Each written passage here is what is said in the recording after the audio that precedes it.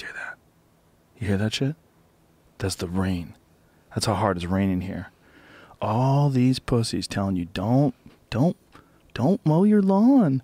Don't water the lawn. Don't fill the pool. We're running out of water. We're running out of water here in California. Not anymore, motherfucker. They're evacuating people, Jamie. What did it say on your phone? Evacuate. Sacramento's fucked. The dam is blowing, Frank Castillo. The dam. I usually don't introduce guests, but this gentleman across me here is, I'm really proud of you. Thank you. Frank Castillo, if you go to his Instagram page, let me just tell everybody, he just won Roast Battle on Comedy Central, which, with stand-up comedians, that's a huge deal. I mean, that's a big deal. That show's a big deal. It's a big deal for comedy, but it's a big deal that you won. And if you go to your Instagram page, dude, it's so inspirational. You do the shittiest fucking shows. You're out there doing bowling alleys. You're out there doing like bars with 3 people in them, and you're doing 3, 4 a night. You're just always hammering it. I love it. And then to see you do that, and to see you working at the store, like many other people before, like Duncan's done, like Ari's done, like Renazizi's done, like so many people have gone from working at the store. Bobby Lee, I think, worked at the store. Yep. So many people have gone from working at the store to making it as a comic. So to see you go from working at the store, grinding every night, and then winning Roast Battle, show these motherfuckers the trophy here. Dude. Yeah, it's fucking heavy, feel it. That's legit as fuck. Damn. Now I get why they don't want people to hand those out. Like the second I got it, I was like, I get it now. They shouldn't just hand these out to kids. It's so powerful. Yeah, you can't just give a kid a trophy for nothing. You got to win. You got to win. You got to do it. And this show, Roast Battle, is one of the reasons why I came back to the Comedy Store. When I went to see, Ari was doing his special, and he had decided to film his first Comedy Central special at the store. And I hadn't been in the store in 7 years. I hadn't even stepped foot inside the place. And I was like, well, there's no way I'm missing this. So I had to bite the bullet. I had to go in there, and then I said, "Let me just go the night before." And Jeff Ross asked me to be one of the judges at Roast Battle, and so I was sitting up there, and I was going, "Wow, this is crazy! This is a totally different thing. Like this was never here 7 years ago. There was anything like it. It was like really creative writing, really like nasty jokes, but then everybody's hugging afterwards. You know, like that's one of the rules is like after you do it, you got to hug it out. Like." Yeah. It was fucking great. And I was like, creatively, this is so inspiring, and there's so much life to it. That, and then Ari special, I said, fuck it, I'm back. It was, it's a crazy thing, man. I mean, it was just having you show up and just be a part of that. That was one of those things where like everyone knew, like all the younger comics, all the open micers, because it started as an open mic. So when we saw you come in, everyone's just like, oh, this is different. Like that's when everyone kind of was like, oh, things are changing. Yeah, man, things have changed since then at the store. The store is a crazy place now. It's insane, man. Like I've been there. I started there in '94, and it was kind of like there's something that happened before I got there. Like a bomb had gone off, and like these are the survivors that just moved back to the city. It was weird. It was like the age of Kinnison had died. You know, and then there was really no one after him. So like I came in the early '90s, and Kinnison was like 80. You know, like. The early 80s to like 86, 88, and then I believe he died in like, what did he die in like 1992 or something like that? He'd already left the store. And when I got there, it was all these weird road comics that were like boat acts. Boat acts. You know what a boat act is? No. Someone who does a lot of cruise ships. Oh, no okay. disrespect to anybody who does cruise ships. I know there's a lot of comics who really do love doing cruise ships, and they're really funny comics. That's not what I mean, but what I mean is like there was certain people that didn't work anywhere else but like really shitty gigs. Oh, yeah. And there was a lot of them at the store, and I was like, this is so weird. I thought it was going to be like Richard Pryor and, you know, and Louis Anderson. I thought it was just going to be killer after killer after killer. It wasn't like that. But it is now. Oh, this is the time it is. Some of those lineups are the absolute craziest. Dude, like, it's ridiculous. Chris D'Elia, Bill Burr, you're like, what? Over and over again. This killer after killer after killer. Moshe Kasher, Joey Diaz. What the fuck, man? Yeah. Tasha Lazare, all those guys going up. It's crazy. Yeah. Andrew Santino. Boom, boom, boom. It's like killer after killer, young killers, older killers. It's crazy. Ron White is there now. Just walking around. It's absolutely Ron White's insane. hanging with us in that back bar. Yeah. The elder statesman of stand-up comedy. I remember when Ron White came into a casino I was working at. It was before I moved to Los Angeles, before anything. I was just working in a bar, and he was doing a show there. And I remember I was just like, oh my God, I can't believe it's Ron White. Yeah, man. And I talked to him, and then now it's just so crazy to be like at the Comedy Store, sitting in the back, smoking a joint, just talking to him about comedy. Dude. And you know what? We started doing the Factory again, too. We did the Factory last week, and we're going to do it again next week. We're going to do the Factory on Wednesday nights, every other Wednesday. Oh, that's amazing. At 10 o'clock. Yeah, man, because the Factory was struggling, and we were like, the Laugh Factory is a good club. It's just, you know, it had a lot of weirdness in the past that was connected to it, and the store was always that place to go to. So, like, I think it's important when we see these clubs that we're really lucky to have, that we support them all. Absolutely. You know, keep them going. It's because it's guys like you, these guys that are coming up, like, you're going to be in the same position that we're in someday, where you're capable of like organizing a night and filling up a room, and then it pumps up the business, and then guys like you get in. You know, like when we did the Ice House Wednesday night, you know, like guys like you get in, and then you'll be in that same position someday too.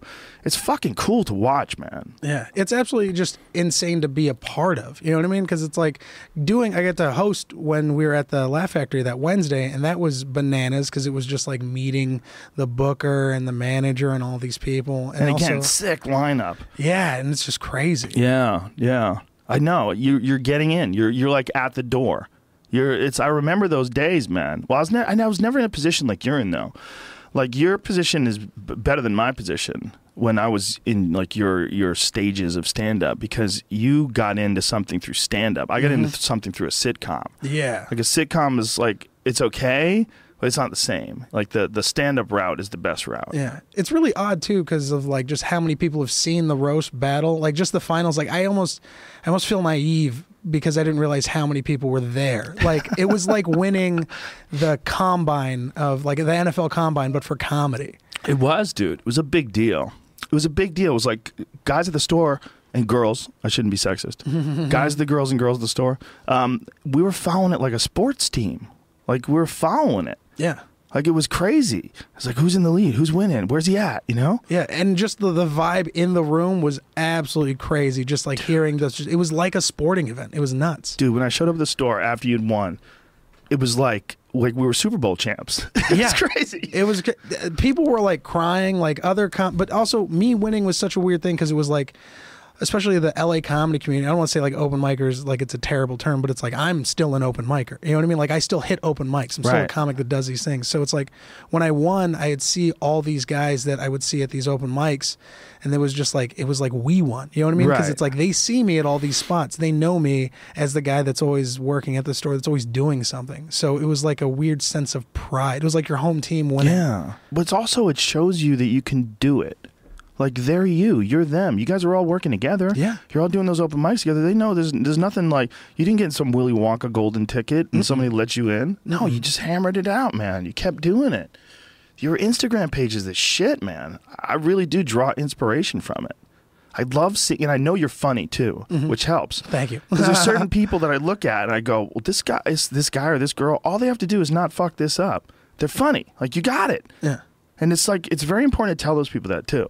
Like, tell them you can do, because I remember people saying that to me, and it was a huge, like, Mark Maron gave me a speech one day after I did a show at the Comedy Connection in Boston, which was this little tiny room, and he said some cool shit to me after my set, and I was just a raw open micer. Like, way rawer even than you. I was like, how long have you been doing it now?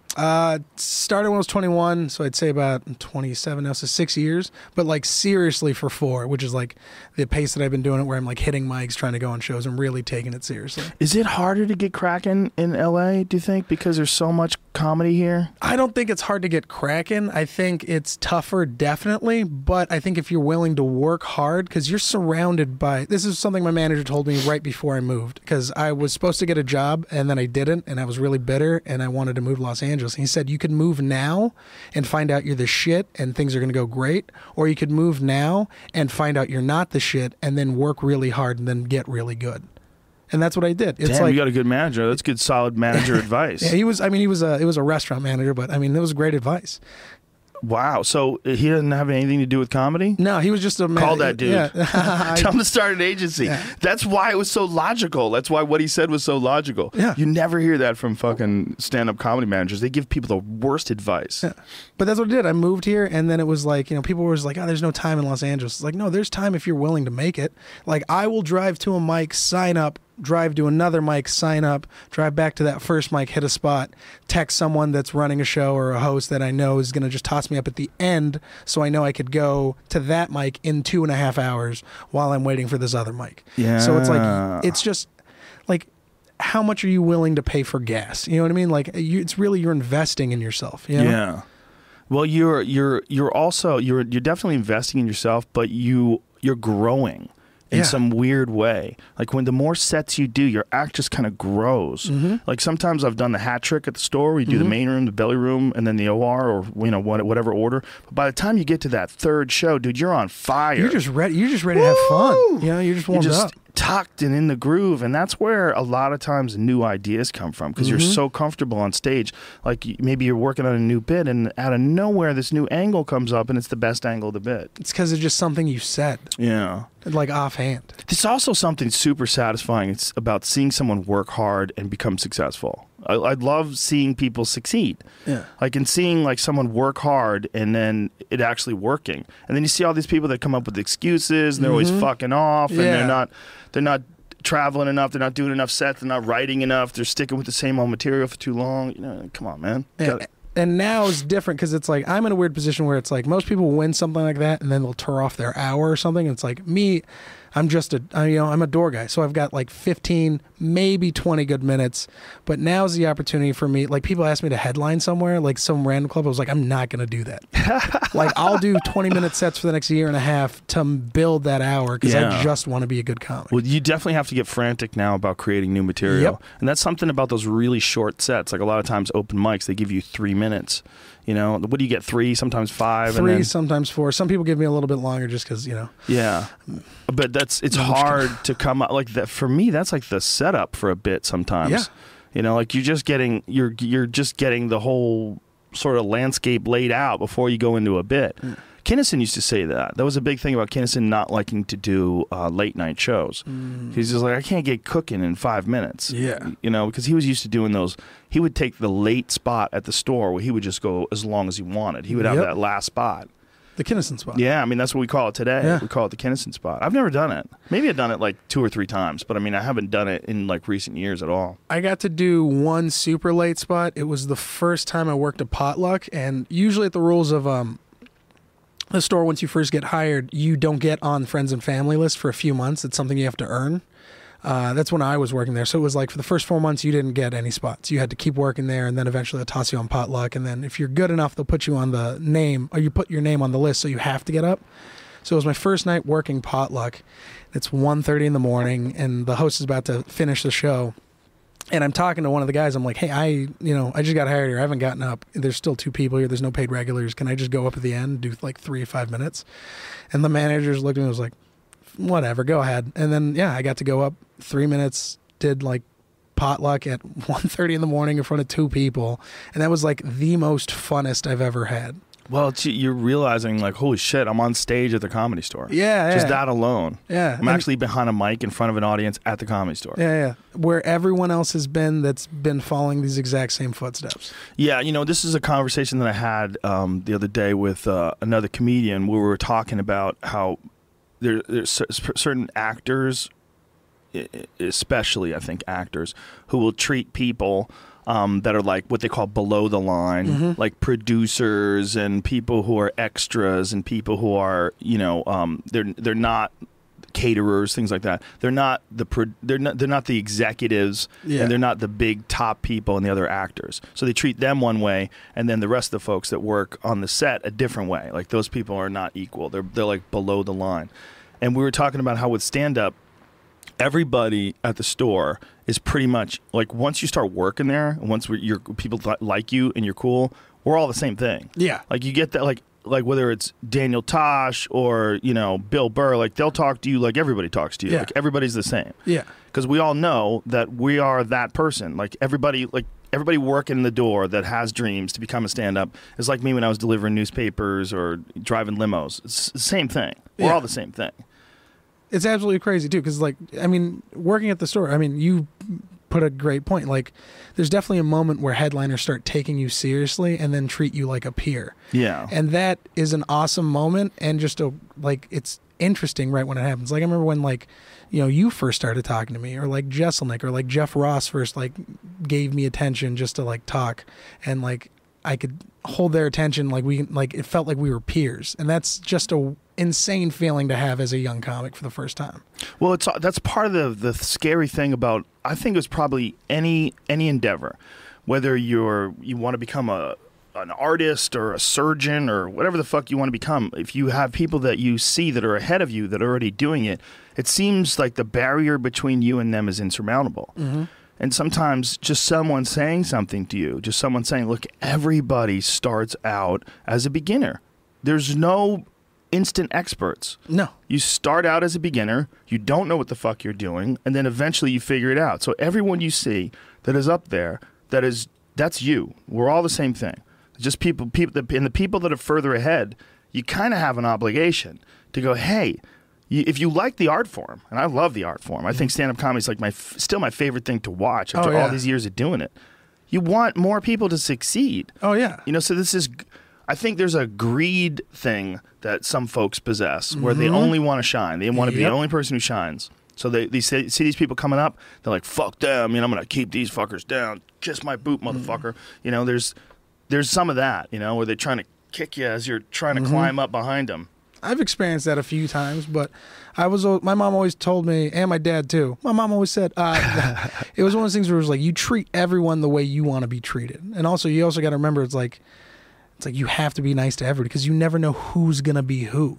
Yeah, well, you should just be nice because it feels good too. Yeah, and it's also feels good to them, feels good to you. Yeah. Like when I go on open mics, and I always make sure to tag all the guys running the mics. I always make sure to say thank you and stuff, because it's like, you know, I'm not the only one, and you always got to try to take care of other people and bring them up. Yeah, and that cool little network of social media, you know, of tagging people's Instagrams and, you know, letting people know, like, hey, the haha on Tuesday nights, great show, like all that stuff helps everybody, helps the community. It helps people who are comedy fans. Like, if you're a comedy nerd, holy shit, what a good town to live in. Oh, absolutely. It's crazy. And you see a lot of them. You see them, like, come to the store. And sometimes it's, like, unnerving because you know they've seen your act and you're working on these new bits. Like, oh, bitch, you've already seen this bit. Yeah. You feel like such a fraud. That's how I feel every time I go up at the roast battle. Because I get to go up every Tuesday at the roast battle, and then before it was just, like, audiences who kind of, like, have seen the roast battle, so the fans of it. But now it's, like, this is the first week where people came to see me. Like, they were just like, oh my God, we know who you are. And Moses, who runs the show, and Coach T both they were like, you're here to see Frank? It was like a black couple too. They're like, black people like Frank? This is crazy. But it was just nice. And so, but now it's like there's a pressure every Tuesday for me to do something new, to write something new. Yeah, you got to ramp it up. Yeah, but you're still working at the store too. I saw you had pictures of you sweeping up after a roast battle. Yeah, that's a great feeling too. I had to put in my 2 weeks, sort of, like my almost 2 weeks. They'll get you up there. Yeah. Yeah, I had to tell my boss, I was like, listen, I love working here, but I'm just getting too busy at nights. Like, I can only work phones. And then I was like, so I got to go do, you know, stand-up stuff. And they were super cool. They're like, that's great. We're really happy for you. And that just shows that the system's working at the store. It's the only place that I know of that really has that system, where the employees are all comics. They're all it's so weird. It's a fun place to work because of that. It's the best, man. I mean, in that picture too, it's one of those things where it's like, someone called me and was like, can you work phones? And I was like, yeah, I'll work phones. So I worked phones, and then I sat in the main room because someone was out of town. So I sat the shift, and then I had to help with the roast battle because I do that anyways. It's just part of my job. So it was like I did all these things, and then I got to do a set, and then I got to judge the roast battle and toss jokes out. Because when I judge, I mostly just write jokes so I can just say funny things and then I let everyone else do like the critiques and stuff. It's also like, who am I? Right. But it's just an opportunity for me to shine and make funny jokes at the people battling. But I mean, it's all just in today's work, you know? It's all just work. Well, that's the thing about that roast battle show that's really interesting is that it's really a joke writer showcase because everything has to be new. You can't use stock jokes, and you're essentially given an assignment. Yeah. You know, like, hey, Frank Castillo, this is, Bob Smith, and, you got to figure out what's fucked up about Bob Smith's head. Yeah. That one joke he said about that dude, what was it, his forehead? Oh, Joe's forehead, Joe's forehead looks like it added a second story on it, so it'd be more room to think about dicks.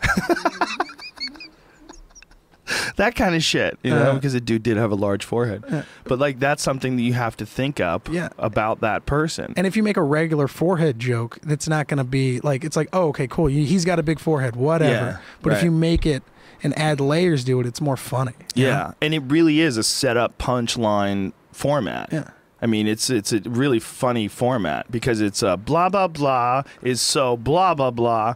You can't, there's no ranting. There's no, you can't go on rants also because you're really only supposed to be allowed one line. Yeah. Like, sometimes people cheat and they'll throw like 2 and 3 in. Well, that's the cool thing about it. It's like, it's almost like boxing. That's the beauty of the roast battle show. It's like, it's not only writing, it's also performance. And it's like the last, especially in the finals, you can see where, like, I do some crazy shit. And then it's also, that's something I learned from Mike Lawrence in the season 1, where Mike Lawrence season 1, he was one of the only guys to start the thank you, blah, blah, blah, and then go into the joke and then hit him again.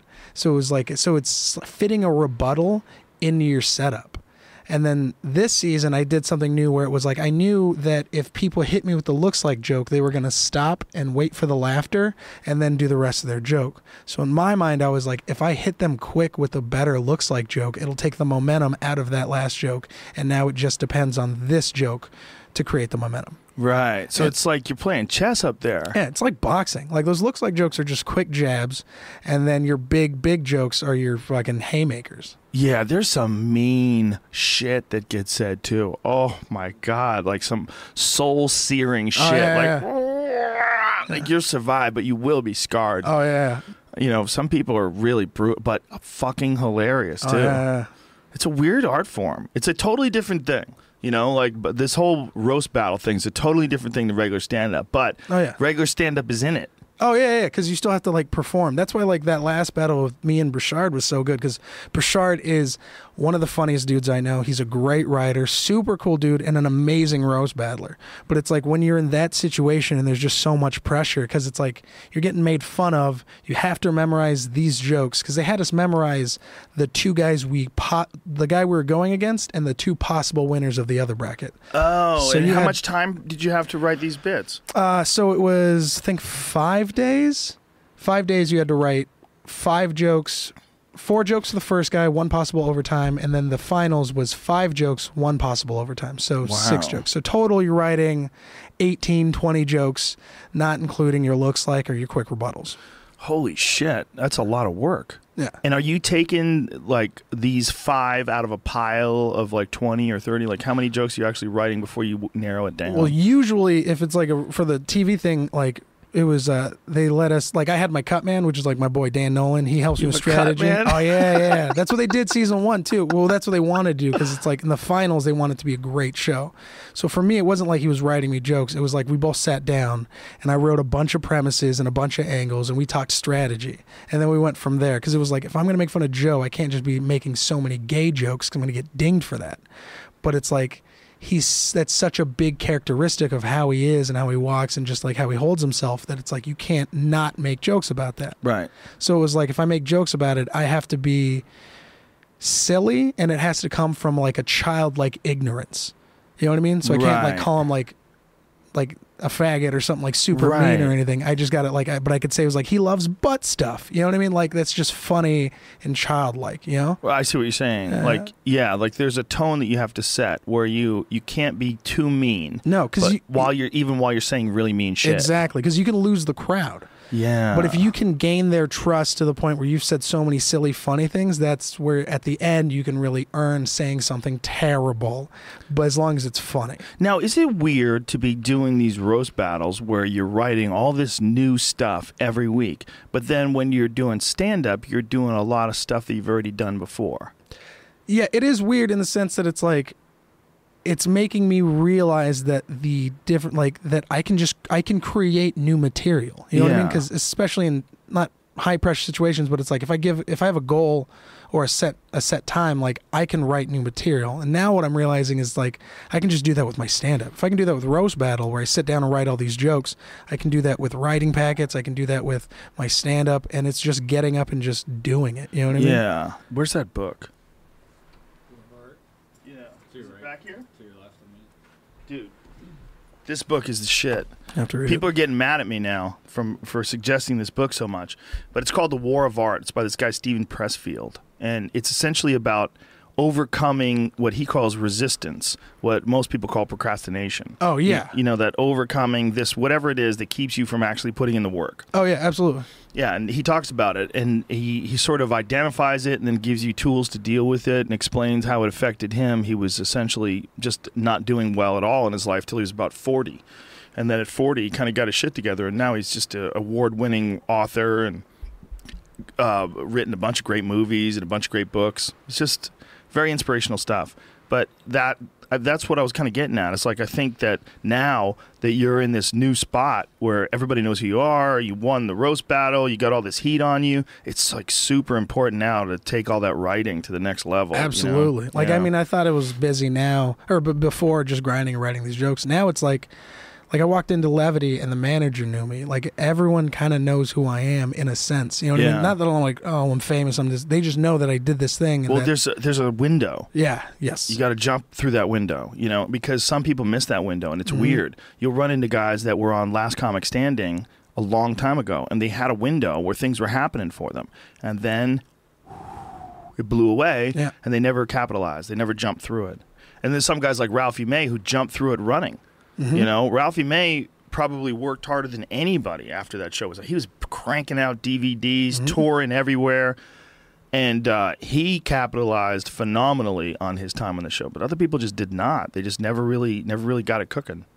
But you are, you know, you're like in a great spot, like right now. Yeah, and that's, for me, it's like, I don't plan on stopping. Like, I want to do as many sets as I can. I'll still do someone's quinceañera for $20. Like, I'll do. Will you really? For 20? Yeah, man. Get ready. I'll do whatever, man. It's just we're gonna have a fake quinceañera just to have you over. Like, get him for $20, man. Guy won roast battle. There's no Mexicans here.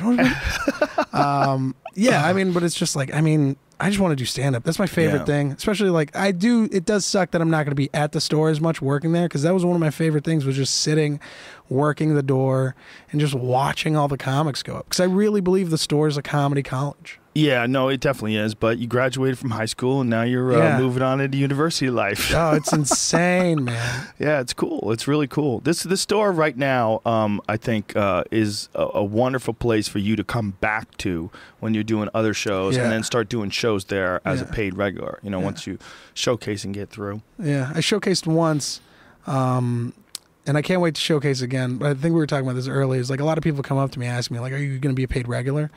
It was one of those things where it's like, I want to, but I want it when I feel I've earned it and I deserve it. I don't want to get it just because of something.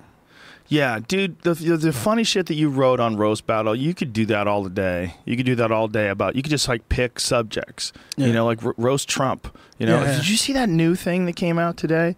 Not yesterday, that crazy rant that he went on? That press conference for an hour and a half? Yeah. Oh, dude, so funny. People that are friends of mine that are conservatives are scared. Like, I have some buddies of mine that were like, dude, this ain't good. Like, he seems unstable. Oh, yeah.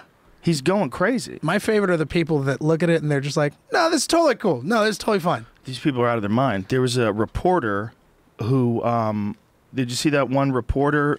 The Jewish reporter, when he tried to shut him down, told him to sit down? No. The reporter that, he was talking about what kind of a landslide he won the Electoral College by. And that it's the greatest landslide ever. Yeah. And this guy was like, absolutely not. He pulled out the stats. Yeah, he pulled out the stats. Yeah. Everybody did better. Obama did better. George Herbert Walker did better. George W. did better. They all did better. Yeah, I think it was the guy from CNN. And then he ended up calling CNN. He's like, now I got a new name for him. It's very fake news. Well, I don't know if it's that guy. It's on Patton Oswalt's Twitter page. He retweeted it. That someone...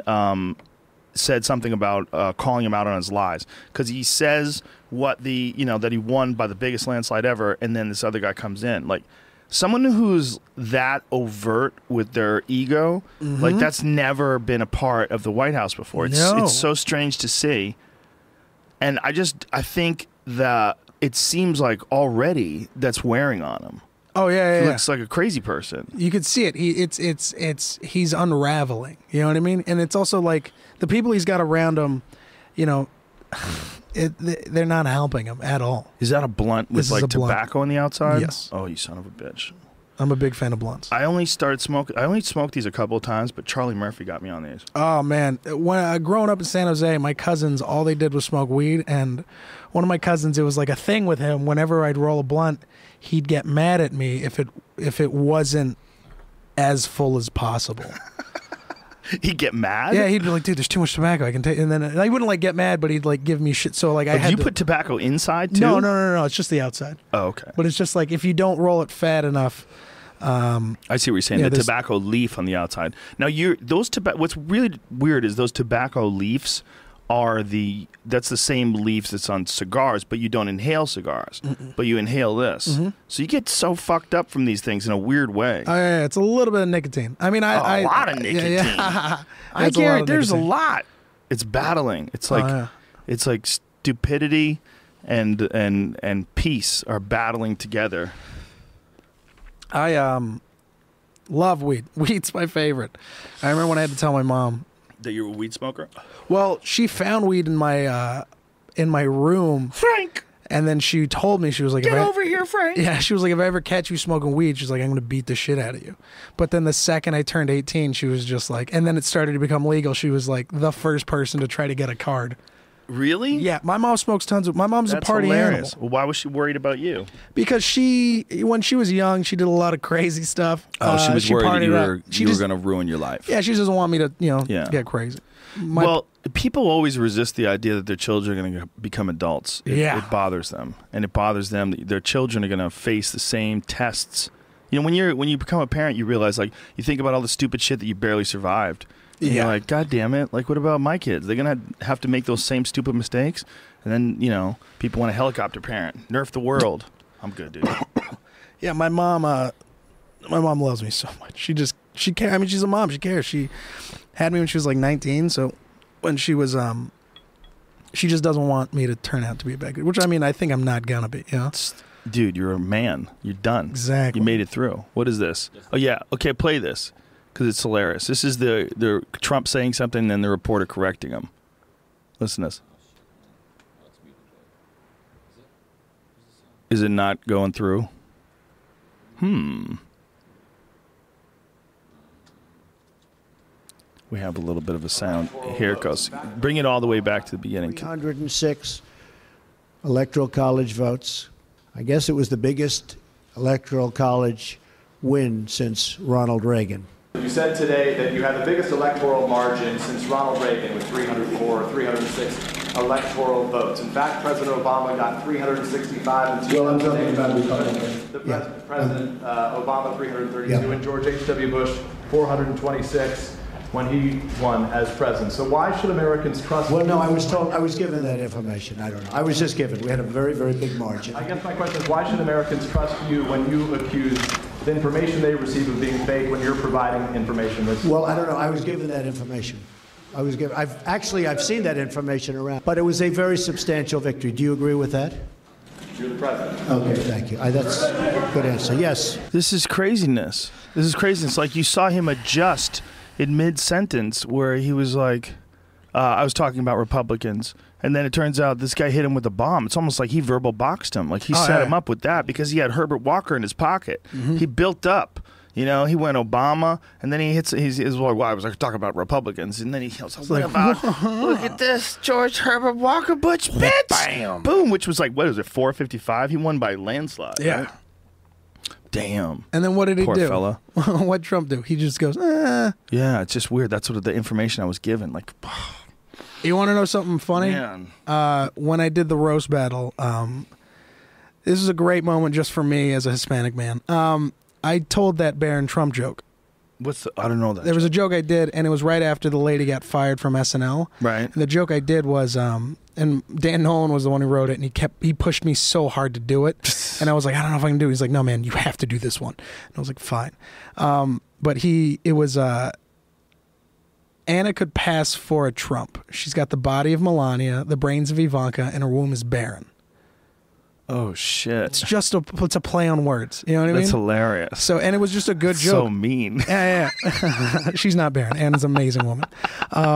But it was just so funny because it was like the next day a conservative website wrote an article about it, and the article was about how good the joke was, because they were like, this is how you don't write a joke, or this is swinging down against the president's son. This is a great joke on playing words, and this can get you to win. And it was just so funny to see people look at that and be like, oh, okay, that's just a good joke. It was really weird that intelligent people thought it was okay to attack his kid. Yeah. You should never just attack a person, especially a kid who doesn't, It's you know what I mean? weird. It's weird that people make they just have these decisions they make like that. Yeah. Like it's okay because he's the kid of the enemy or something. No. Like that. It's just a little kid. You got to hold yourself to a higher standard. That's why I was like making that joke. I felt like it was a higher standard. But that's good that you have that higher standard, because I think we all recognize that base idea, that base instinct to attack someone's kid like that. Yeah.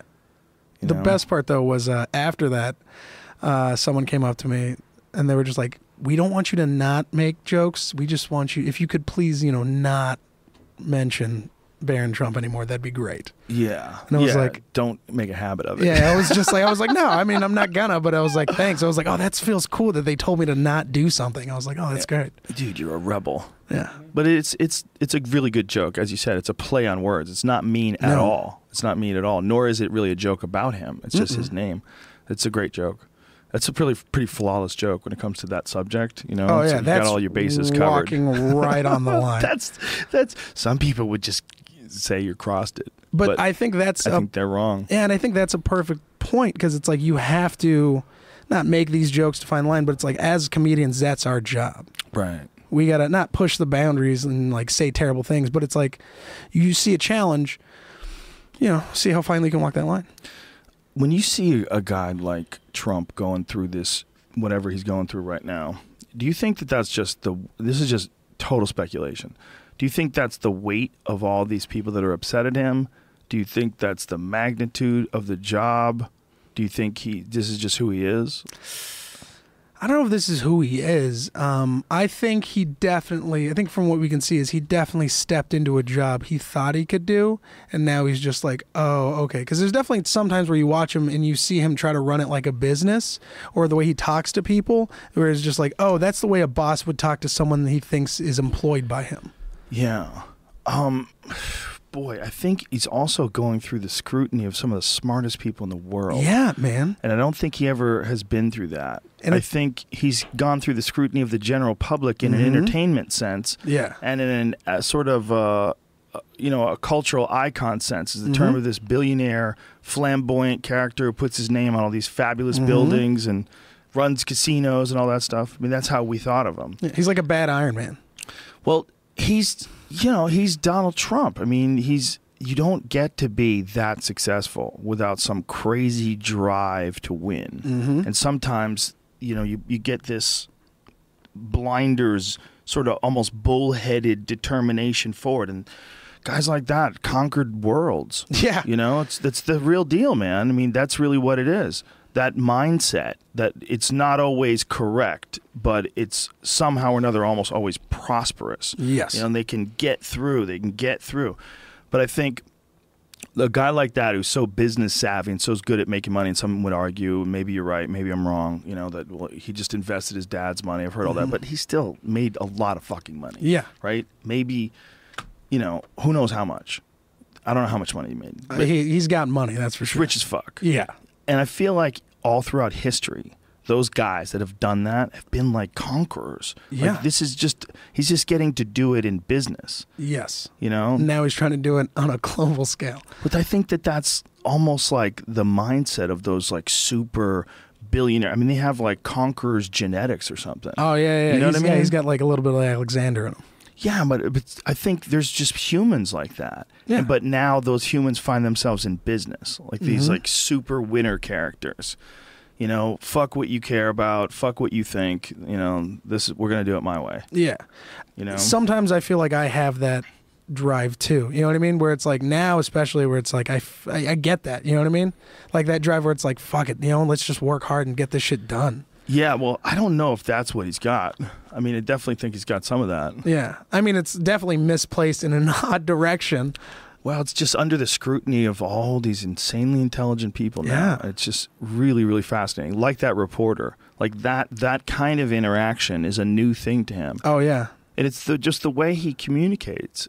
I don't think he's ever been in a situation where I think he's always been in a situation where he definitely feels and thinks he's like, I'm definitely the smartest person in the room right now. But like when you put up against someone that are, you know, more intelligent and like also have their shit ready and their facts, he doesn't know how to like handle that, and then he just like breaks down in a sense, what you just saw. You know, he like changes his words and he like It's really interesting from a psychological perspective. You know, Howard Stern had a really fascinating take on it. And his take on it was that Trump really wants to be loved, and it's a bad job for him because of that. Oh yeah, because as a president, there's no president that's ever been universally loved. I feel, you know what I mean? No Every way, man. president, like either people love you or people hate you. Yeah, it's one or the other. It doesn't. It's never like I can live with him. Yeah. You know, like some people were like, I could live with him with George W. after 9/11. Yes. His approval rating went through the roof. Remember that? Yeah, I do. Because he made us feel better. He did. You know, like we said, okay, well, when some shit goes down, this is the kind of guy you want there. Some guy who gives a real good speech right afterwards, has this strong military backing. You go, okay, this is what we need right now. Yeah. And in a lot of ways, you know, that was what you need after some sort of a global crisis like that. Exactly. You need some, and You need a leader. yeah. So that was probably like the one time that I can remember. Just, and it wasn't that long before people giving up on him again. You know, after Mission Accomplished, maybe I had that. That was like the beginning of the end. Once they did that, they had a warship with a giant Mission Accomplished banner in the background, and the war is, you know, goes on for another like 7 years, right? So Like, funny. When did the war end there? How much later after that mission accomplished did the war actually end? My favorite is there was a dude whose job it was to go get that printed up. Oh my God. He probably was just staring at it like, That's so insane. Ugh. Someone talked to him and they said, "Sir, it's over." He's Yeah, like, yeah. Beautiful. perfect. Put up the flag. Let's do this. Put up the banner. Yeah, look at that. Mission Oh, accomplished. Yeah, That seems like a scene in a movie, doesn't it? man. When you look at that photo, it's like, is that real? Is that really what happened? Folks, as you get older and you see this thing going on, you see these people and you see the presidents and you see the White House and Congress, and you realize after a while, oh, these are all just people. Yeah. These are all just people. Human beings. And they're entrapped in this system that they've constructed in order to dictate where they go, when they go, how much they get, and how they can live. I mean, that's really what it is. Yeah. It's a series of laws that the general idea is they're there to protect you and your interest. But in a lot of ways, not really. No, you we know? just trust it. It's just a system. Yeah. A system of control that we all agree to. Yeah, man. You know? I think that it's so funny because it's like the more stuff that happens with him and then just seeing everything, the more and more I'm just like, this isn't real. This is all just, this has to be a joke. Yeah. It doesn't feel real. Yeah. But it never did. It feels less and less real with time, though. It does. You always make those jokes where like we're in a simulation. Yeah. And there's many a day where I'll just, especially going on the road with you, just being here, just anywhere, I'm just like, oh, if this was a simulation, this is definitely the simulation I'd be playing. Yeah. It seems like this is a fun one to play. It seems like there's a lot of game elements in it. Mm-hmm. Seems like there's good decisions, bad decisions, repercussions for each. It's insane. Yeah, it's a weird world that you live in when a popular person wins the popularity contest for the first time. Yeah. You know, like someone who decides that they're going to run things. Like there's never been a guy like Trump who's run a country like that. I mean, just became like a really popular person and then just took over the country. Yeah.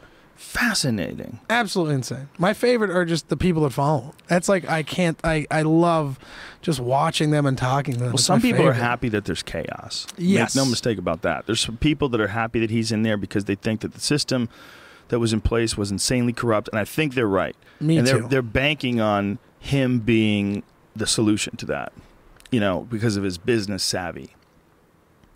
I don't understand politics or finances enough to know if they're right. I don't. Yeah. But I know that, like, culturally, it's weird. The whole thing is weird. I feel like you know the difference between right and wrong. Yeah, I would hope so. It's not necessary. I think it's an impossible job. Oh yeah. I really do. I think I think we should phase it out. I think we should figure out how to get a large group of people. And I think you could go as many as like a dozen and have these people work it out. Like really smart people. Yeah. Like, All scientists? No, different disciplines. I think you'd have to have people from the medical profession. Oh, yeah? You'd have to have people from the scientific communities, biology, astrophysics. You'd have to have people that are predicting like what's going on with asteroids. Are we cool? Is everything cool, or should we just fuck it, do whatever we want because we're going to get hit by a giant rock 40 miles wide, in 10 years? Should we just chill? What do we do? Yeah, I need people smarter than me to fucking decide stuff like that. Because it's one of those things where it's like I'm an idiot, but I'm also pretty kind of well versed on a lot of things. Yeah. But I mean, I don't know anything about finances. I mean, I like to think I know a little bit about politics. But I mean, if there's a group of scientists and people that are really, designing, I'd much rather have that than one dude who's not a big fan of a certain amount of people. Yeah, I'm exactly like that. I don't know shit about politics. But I do know, and I talk about it. People, you shouldn't talk about something you don't should. I'm not even going to study that crazy system. I think it's ridiculous. I think you can kiss my ass. People are allowed to give you money, and then you do things that they want you to do. Yeah, they donate money to you, and then you make decisions that benefit them. And what, for real? Yeah. Fuck you. Yeah, I don't need to be smart to know that seems a little bit fucking weird. That system's crazy. It's just old as fuck, and that's how they had to do it in the 1700s, okay? Exactly. It's 2017. We could come up with a better system than this. Yeah. Across the board, Like, everyone's tripping about the immigration, which they're deporting illegals and stuff. They really are, huh? Yeah, that's so. what Is I it mean. more than they used to deport people? Because how No. much did they used to deport They're people? still deporting regular amounts of people, from what I understand, from what I've looked at. But the thing that I'm worried about and that worries me is that it's like there's certain people that obviously are illegal here and are getting sent back. Not all of them, but just the fact that there's some that are getting sent back that are American concerns me. Yeah, and there's some that are really cool as fuck. Mm-hmm. Because I mean, I have They're family really nice members that are people. real fucking cool as fuck. Yeah, there's a lot of really nice people. Yeah, I make this joke now where it's like I joke about losing my ID and how that's going to be a big problem for me now. Because it's like if I get stopped and then I have to convince this dude that I'm American, you know what I mean? A lot of people that hear me say that joke are like, that's not real, that's stupid, that's dumb fear. It's like you can just talk to them. And it's like, yeah, maybe. But what if that guy's having a fucking bad day? And also, don't you think like every other Mexican that gets caught in that is going to be trying to give the exact same speech I am? Yeah, 100%, man. It's weird because they're really only targeting Mexicans around California. You're not going to deport Canadians, hot blonde Canadians, hot blonde girl from Vancouver. You're going to send her home? Yeah. The fuck out of here. Exactly. They're only targeting Mexicans, right? I would assume. And white people are going crazy right now. Oh, dude. Logan doesn't know shit about immigration. They're taking our jobs. It is my you favorite. fucking liberal. You limousine liberal. My favorite, too, is that it's like, I talk about these things and stuff in a very joking manner, but these are real problems certain people are having. And I went to a small show, and it was in a house, and it was just a lot of, like, white chicks, white guys, which are fine, you know what I mean? But I could just see some of them start to get uncomfortable with the things I was saying. But it's like, you know what? That's fine. Get Build uncomfortable. that wall. Yeah. Build that wall. I just feel like one day that's not going to be real. The wall? No, I don't think the wall is going to be real. Even No, if I it don't is, even it'll- think. I don't think there's going to be. And I don't think this is a great idea, like a new world order. Yeah. Like idea, like one government to rule the world. Yeah. But I think it would be really nice if people could go wherever the fuck they want. I just feel like this idea that you can like legally restrict people's movement based on patches of dirt they were shit out onto is pretty ridiculous. Yeah. It just seems like that's gonna go away. If it doesn't go away 100 years from now, it's going to go away 1,000 years from now. It's preposterous. It's like, what's the point? People, I mean, whenever I talk to people about the immigration thing, people always, and I respect people's opinions. I'll listen and I'm willing to learn, and like I'll listen to what you have to say, and if it's terrible, I'll probably make fun of you a little bit. That's just how I deal with things. But it's like California used to be a part of Mexico. Yeah. If you look at the history Did books, we buy it? No, I it was. shouldn't say we. I threw myself into white people, even though my parents were all immigrants. We're all immigrants. The colonists. Yeah, but it was. I mean, that's Isn't that why. funny though. People do that. Like I said, we. I would say we. Like, hey, well, we killed all the Indians. No, I never, bitch. Yeah. There's zero direct connection to me and Indian deaths. Oh yeah, absolutely. But they'll say we did it. Yeah. When we came here, we pushed out the Native Americans. Like, wait, what is this we shit? And it's funny that they say pushed out. You know what I mean? It's like, no, it was pushed out's a very nice term to what we did to them. Oh, I said it too. Yeah, it's that we thing is supernatural. It's supernatural to do. It's super easy to get locked up into little tribes. We just got to give it up. Yeah, we got to give it up. It's stupid. It is. It's old and dumb. It's so dumb. It's fine for teams. Yes. You want to play sports? It's awesome. Cleveland's going to take on L.A. We got to fucking go there and represent. We need a big asteroid to fucking unify everybody.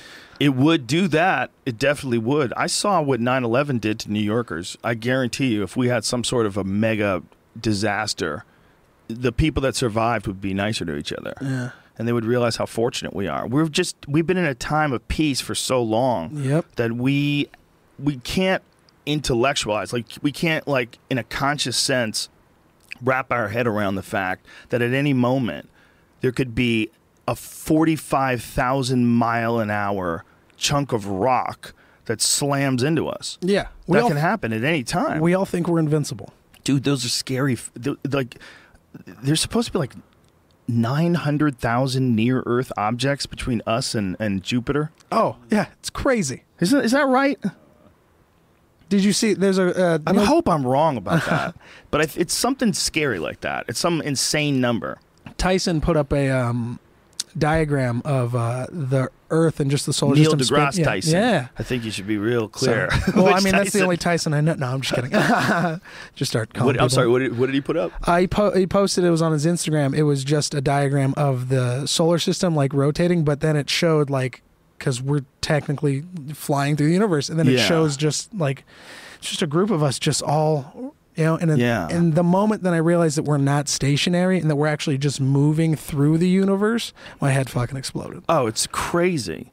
Yeah, that graphic is beautiful. You realize, like, it's taking a long time for it to make that motion. You're looking at it over millions and billions of years, but that is what it's doing. Yeah. Oh, yeah, that's it. This is, our world is spinning around a giant nuclear explosion that's hurling towards something. What it looks like is if someone launched some sort of a nuclear bullet, and we're looking at it in slow motion. It's crazy. Like if a gun launched a sun bullet. I mean, that's what we're looking at. It's just our version of time is so brief that we can't appreciate that this thing is in motion, because its motion requires billions of years to complete. So it's literally like a bullet getting shot through the cannon, and all those things around it are particles that are sort of connected to it, like little fragments of it as it hurls through infinity. Yeah. That's us. We're just a speck in the history. So I remember I was in class, and that it was like in the time of history, or in the time of the universe, humanity is just a second. Yeah, it's not even that. It's nothing. It's nothing. We're just a little tiny thing. How many more near-Earth objects? Okay. 15,629 near-Earth objects have been discovered. Some 876 of those are asteroids with a diameter of approximately 1 kilometer or larger. 1,700? Oh, my God. Potentially hazardous? 1,785 of these near-Earth objects have been classified as potentially hazardous asteroids, or PHAs. Jesus Christ, when they have just 3 letters? It's serious. They broke it down. Potentially hazardous asteroids, 1,785. I was thinking of last night, I was talking with my friend. What if one doesn't hit Earth but crashes into the moon and just fucks except yeah, the moon. it's not good. That's not Oh, good no. either, right? It's all real bad. It's All all bad. bad. There's There some was- people who think the moon's a hologram. It's definitely not real. There was one that slammed into Jupiter. That the explosion it created was so big. It was, I would believe, it was like almost the size of the Earth itself. Oh my God, that's crazy. Yeah. Well, Jupiter apparently is the reason why we are alive, because Jupiter is so massive that The it gravity. draws everything. It's like our protector. It's like our guard dog. Look at this. Look at the fucking impact. Watch this impact. It is the craziest shit. Look at that. Whoa. Boom. That's an asteroidal impact on Jupiter. It was the size of Earth. It was the size of Yeah. Earth. Yeah. What in the fuck, man? What in the fuck? The size of the whole Earth? That's Explosion the size of everything on this planet. Get the fuck out of here. That's so insane. That's one of those moments you can't even run. Like, if that happened here on Earth, you couldn't run from it. That's just one of those moments where you look at it and you're like, this is going to happen. Well, you know, that's what they say Earth is, that Earth is Earth 2, and that there was an Earth 1, and Earth 1 got hit by another planet, and that's what created the moon. Yeah. That's like, I think that's the most current theory of how the Earth and the moon were formed and why they're so close to each other. Yeah, there's a great diagram of an asteroid hitting what the Earth 1 is what they described it as, like you said, Yeah. and then it just shows like how it would spin off and just a piece of it just so there's a good diagram of how that's a pretty great theory. Now, does the moon, it's interesting, the moon doesn't spin the way the Earth spins, right? It has a different spin. It spins around us, but does it spin on its axis as well? Is that a stupid question? Probably, right? I just don't understand gravity. So I should probably shut the fuck up. The moon orbits Earth once every 27.322 days. It takes approximately 27 days for the moon to rotate on its axis. As a result, the moon does not seem to be spinning, but appears to observers from the Earth to be almost perfectly still. Scientists call this synchronous rotation. Fascinating. Wow, that's fucking cool. Oh, so we're both spinning? Dude. It's just the way we spin and the way it spins appears to us that it's not spinning. Oh, that's nuts. That's amazing. Dude, the moon is a fucking crazy thing. There's something 1/4 the size of us. It's dead as fuck, and it's just floating in the sky. It's like having a dead body next to your house that you never talk about. But you Like- just look at it occasionally. Yeah, you just look at it on your way to school. There's some dude who's got a skeleton on a bench, and he's just sitting there like, that's what we could be. We could easily be that stupid fucking moon floating, and the universe would not give a shit. No, the universe doesn't care. The universe does not give a fuck if there's water in Arizona. It Nope. doesn't care. My favorite's just seeing the moon during the day, and you're just like, oh, wow, that's trippy, but really fucking cool. It is so important to have people smarter than us out there so we can find this out. Can you imagine if you and I had to figure out what was going on? Oh, we'd be fucking dumb. We'd be done. I'd just be making fun of stuff. Here, they're showing how it works here. How as the moon spins, every part of it is essentially the same part. That's kind of fascinating. So the way the Earth spins, the way the moon spins, it rotates at such a synchronous order that it looks like it's not spinning. That's beautiful. See, science is just such a fucking incredible thing that someone could figure that out and they can tell you, and then you don't have to figure it out on your own. No. Like, because there's too much work involved. Oh, Can you yeah. imagine if you had to figure out, what is nuclear physics? What is what's an atom? What on your own? No. That's the weirdest thing about people. It's like we all act collectively, whether we know it or not.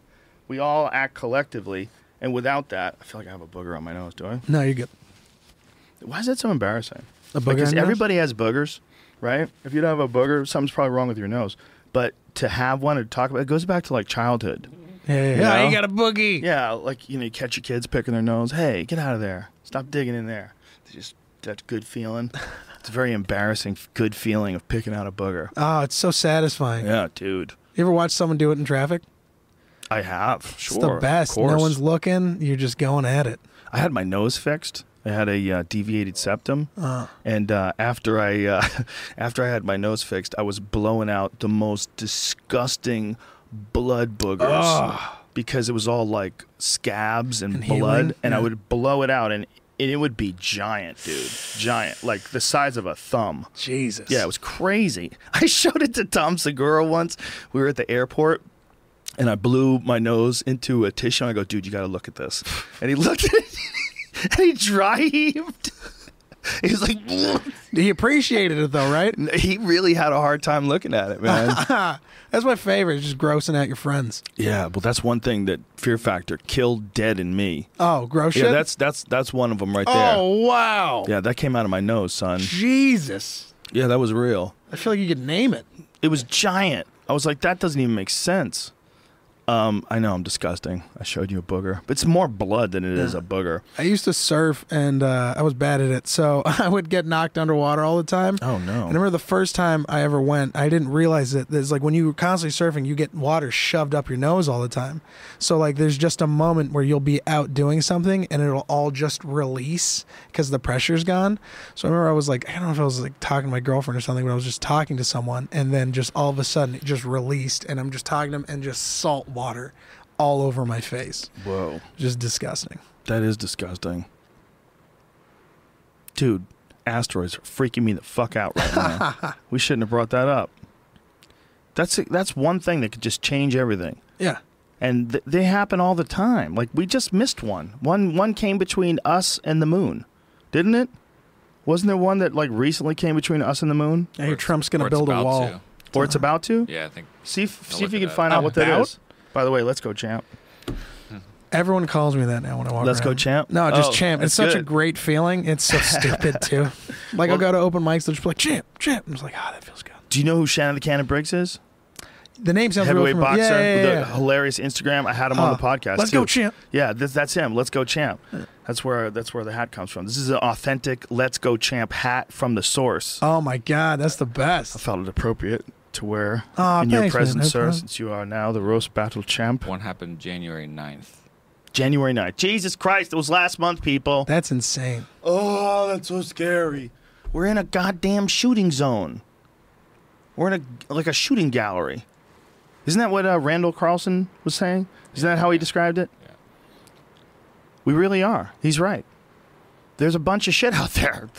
It's 1,700 and something or another that could kill us.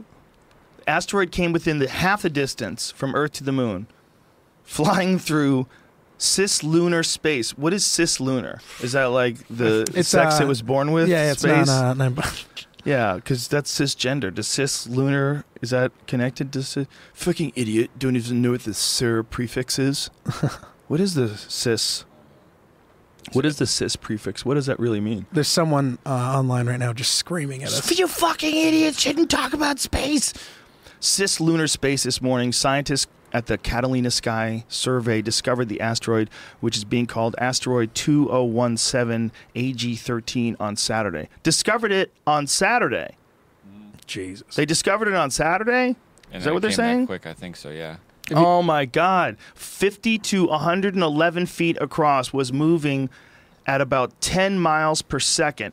Oh my 10 miles Jesus per second. With the same size as the asteroid that hit Russia in 2013, the size of the asteroid coupled with how fast it was moving and how low its albedo brightness made it difficult to view through a telescope. Jesus fucking You know how Christ. fast that is? They can't see it. It's dark and they can't see it. and It's so fucking fast hurling. they couldn't see it. Oh. That's insane to me. Would you rather be on Scares the fuck out of me, man. Would This you rather stuff's- be on the asteroid or on the Earth? You want to be right under where it hits. You don't want to survive. Yeah. You don't want to be eating people. You just don't want that to go down. You don't want to get to that spot where you're eating people, because that's where it goes. It's where it goes when it gets down to almost everyone's dead, and there's almost no life, and there's almost no food, and there's just all you need is one or two aggressive, mean assholes. And next thing you know, you justify some shit, and you're on an episode of The Walking Dead. Asteroid buzzed Earth and Moon January 25th. What is it? That's another one. Another one? This is a different one. Oh, Jesus fucking Christ. She's going to terrify Joe today. This is the January 25th one, so the other one was January 6th? Is that what it was? The 7th? 7th or 8th, I think so. Oh, yeah. my God. We're tripping about walls, man. We ain't tripping out Dude. fucking asteroids. Oh, my They God. only found this one on the 20th. passed between Earth and the Moon late Tuesday night, according to the clocks in the Americas. The asteroid closest approach was 11:45 Eastern Time on January 24th, 2017. Came within, I don't know what that means, 0.68 lunar distances. Whoops. Goddamn pop-up windows. 0.68 lunar distances, about 162,252 miles. Slew broadcast a show about this asteroid last night, which you can see in the video above. And what website is this? Earthsky.org, but most of this information keeps coming from SLU, which is an observatory. Wow. Thank God those guys are watching to see death coming with not a goddamn thing we can do about it. Do you think they tell? Do you think they, if an asteroid's going to hit Earth, do you think they tell Trump? I don't know. I don't know what you do. What do you do if you know everybody's dead? Yeah. Do you think he tells us? Like, if you're not even, it doesn't have to be Trump, but do you think if you're the president and you find out the world's going to end because of an asteroid, do you tell everybody? Well, no one wants to feel completely, totally helpless. Yeah. But we absolutely are. We've been hit by planets, you fucks. We could get hit by a goddamn planet. Well, I don't know if you guys know this, but they think there's another fucking planet at the end of our solar system now. They don't know where it is, but they think it's 6 times bigger than the Earth. I've actually heard that. There's been a lot you of... can't see it. Yeah, because of the shadows Dude, of some shit. This thing's crazy. This universe is crazy. There's rogue planets. Rogue planets go flying around and slam into other planets like billiard balls. Didn't they find a planet that they think is literally just a diamond? Dude, I was high as fuck once, and I went outside and it was foggy, and the moon was full. And it was foggy, and so it was this crazy illusion, like there was a enormous moon flying in the sky. Oh, enormous moon, like many, many times larger than the moon itself. Like it was almost like another planet, like just hovering right over us because of the glow of the moon. Mm-hmm. And I remember looking at that, man, and thinking to myself, that could be another reality. Like there could be another planet somewhere out there in the universe that is looking up at this gigantic thing that's like another planet just floating right above you. And they're everywhere. They're everywhere. They keep finding new ones. Yeah. Which is just flying through this huge storm of planets and nuclear explosions. Fuck, man. That's crazier than anything that we ever contemplate on this earth while we're alive. Yeah, just the very nature of space itself. I think there's a diagram of like the biggest sun, or the biggest star they found in the universe, and then they compare it to our current sun. Oh, it's insane. And it's unfathomably big. It's insane. One of the cool, I guess it's a demo. It's an it's an application on the VR thing I've got on the HTC Vive. You can go into space and like generate planets and send them into orbit. And you're just standing in the middle of it, and you can make that out like Alpha Centauri star, and then watch what it looks like when you send an Earth around it, and then they explode into each other, and you can just keep making them pop up and whatever. You just stand there for hours. It's super cool looking. Wow. Super cool. God damn, Universe Sandbox. My girlfriend's super into science and conspiracy things and stuff, so this is literally all we talk about. Well, I think that you're going to get to a point where virtual reality is going to be able to recreate a journey through space like in HD. Oh, you know, if they can figure out a way to take really good photo, like some of the more recent photos that they've been able to take with those satellites that they launch into space, they're the incredible detail of all these different planets. I mean, to be able to do that, like to put on one of those HTC Vives and to fly through space, insane, and just feel what it would be like to circle Jupiter and like look down at it, you know. Yeah. That's something you get lost in for. Oh, I would love to do just weed and mushrooms on that. That'd be crazy. You might not even need it, dude. That's true. You might go into a natural psychedelic state if you could get something, or you could in a float tank put on an HTC Vive and go for real, right? And go flying through like the rings of Saturn, and to be like that close, and to have like the correct. Whoa! Watch this incredible moment. An Indian rocket releases over 100 satellites into space in a new world record. What? See, that's another thing. Space junk. 88 of them are going to try to take a picture of Earth every single day. Oh my God. It seems like they're trying to do exactly almost what you're trying to talk about right there. Did you see there was some sort of a plan to collect space junk that failed Did you hear about that? Oh yeah, Was it space a junk. Japanese? What Yeah, is a look. Japanese? The big net. Yeah. Yeah, space junk's insane. That's funny. That's where the part where we're at is where we got to Yeah. build something to go collect all the space junk. Yeah, we're crazy. We left shit floating in the sky above our head. We've got metal. We left metal in the sky above our head. Oh, it failed. That's great. Japanese space junk remover experiment has failed in orbit. What happened to it? Is it saying? Wait, does that mean that there's more junk now in space? I don't know if they made it back and couldn't catch it. The system, designed by a Japanese space agency and a fishing net company, should have unfurled a 700-meter tether from space station resupply vehicle that was returning to Earth, according to JAXA scientists. However, the system appears to have faltered. Space junk is a growing problem in low Earth orbit since the beginning of the space age. Debris as small as flecks of paint, wow, and large as whole satellites and parts of rocket boosters have been accumulating, and it is estimated that over 100 million individual pieces of junk, Wow. tens of thousands of pieces that are over 10 centimeters in size, are whizzing around our planet. What? That's like moving shrapnel. Oh my God. We're so crazy. It's insane. People are so bananas. They just keep launching new shit up there. They're like, whoop, it's fucked already. Let's launch 100 more new ones. How many didn't Elon Musk say they want to launch a crazy number of SpaceX launches? It's like one a month or one every week. Are they leaving debris in space too? I don't know. I'm not sure. Is Well, they're it- bringing the thing back, so maybe not. Yeah, right? If you can get something that you can shoot up there and then bring back. Would you go to space if you could? Fuck you. You wouldn't even just. I mean, if it was just like Dude. up top and then come right back I down. had a whole joke about that. I go, look up. You're already in space. Going out there, it's like just going to a shittier neighborhood. Yeah, you want to check out the shit neighborhood? No. But you get in planes all the time. What if it just went a little higher? Yeah, exactly. Well, it doesn't. That's why I get in planes. Well, I think that's what's. Fuck you. I think there's going to get to a point where the planes are going to get to places faster. They're going to use the orbit and go up high and then come right back down. Or you smoke a joint, go to Joshua Tree, and lay on your back, and you realize you are already in space. You're already here. We're in space. We're just in the best possible neighborhood.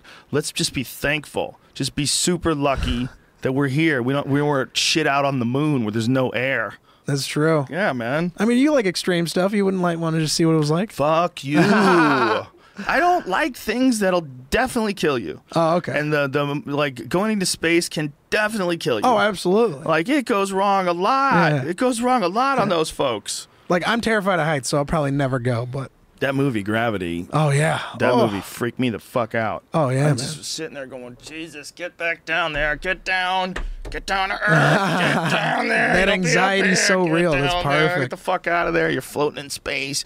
You hear things crash together, but they don't make any sound. Or you see them crash together, yeah. but there's no sound. That was a freaky part of that movie, where there's no sound in space because Yeah. there's no oxygen, there's no air, there's nothing to carry it, there's no atmosphere.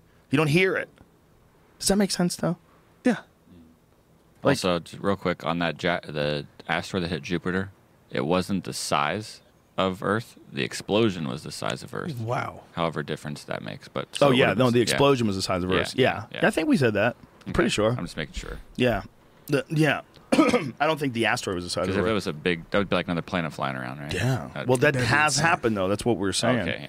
I don't know. I mean, who knows how often it does happen? But they think that's how, what we're saying before, that's, see if you could find that. Earth 1 and Earth 2. I think that's what they're saying, that was the most recent theory of how the moon was created. That the moon is actually made out of the same shit that we're made out of. Mm-hmm. Just dead as fuck, floating Dead in the as fuck. sky. Our brother. It's our dead brother floating over our head every day. But he's only like 10. That's why he's so little. God, it's like the one that's still attached to us. Dude, I mean, that is what it's like, right? Yeah.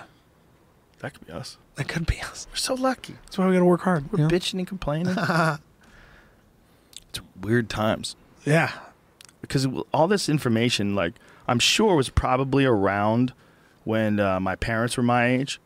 But in order to go get it, you had to do a lot of traveling. You had to read books. yeah. You had to go to school. You couldn't just Google it. No, everything's so readily available now. Don't you think, like, for comics, this is like the best time ever for creating material? Absolutely. That's why it's like, I mean, I talk about Trump and stuff all the time, but it's like, I've never seen, a president that's just given us so much stuff to work with. A comic said this to me. He was like, I'm not going to write any Trump jokes. So I was like, why not? And he's like, because that dude's doing funnier shit than anything I'll ever be able to write. I feel bad about it. It doesn't feel. This is my feeling. It doesn't feel like everybody's happy. No, everyone's not happy. And when people aren't happy on both sides, like there seems to be all this fucking. Yeah. It seems super tense right now. No one. I think we were talking about this earlier. No one's willing to listen and learn. Everyone's just willing to shout as loud as possible. Yeah. People just gotta be nice. Yeah. And that's why I like doing stand up about it, because it's like if I can make both sides laugh at the stupid things I'm saying, then they're in a way agreeing with me, and then in a way can hopefully learn a little bit different. Yeah. I think we're too much of a bunch of babies to have a left side and a right side. Yes. I think we're too much of babies. We're squawking too much. Yeah. I think if we could figure out a way to get rid of that whole inclination to want a left and a right, that whole inclination. It just seems to me that it's just so easy to pick a team and to get locked into that team's mindset, locked into that team's goals, locked in that team's ideology. Yeah. Say the shit that the other people in the team. Like, I see so many people that write their tweets now, and afterwards they write sad. That's funny. it. It's hilarious. Yeah. I mean, it's kind of funny in an ironic way. If they mean it ironically, it's funny. Yeah. But it's really funny when they don't mean it ironically. Yeah, when they're yeah. like mimicking the way Trump tweets. Yeah. I see it's so common now. We got Sad. We got a president that tweets. I know, it's amazing. I mean, Hope he doesn't Obama tweet about did us. too. I know, right? Shit. They don't know what the fuck they're talking about. That was taken out of context. That's a bad Trump impression. He's like, Matthew Burchard should have won. He has a... What is this? This is what I could find on that Earth. Giant impact creates moon. The scientist's theory on a giant impact model seeking to explain the moon's creation. Experts believe that an object that crashed into Earth led to debris that later formed the moon. New theory says that an incident also created a smaller second moon. Whoa. Where's that? And it said these two moons right here. It says they collided to create what we see now. Oh, Jesus Christ. Yeah. It was really hard finding stuff on this. Earth 1, Earth 2 stuff really brings up just a lot of stuff on DC. Wow, how would they figure these fucking people are so goddamn smart? Look at this. Their theory also says the slow impact forced most of the smaller moon to attach to the side of the moon as a thick new layer of the lunar crust. How the fuck did you figure that out? They're destined to collide. There's no way out. Yeah, you should freak out, folks. Everyone should freak out. And then let's relax. Oh, yikes. This is what's the most important thing to realize. No matter what, we're in space. No matter what. No matter what you're saying.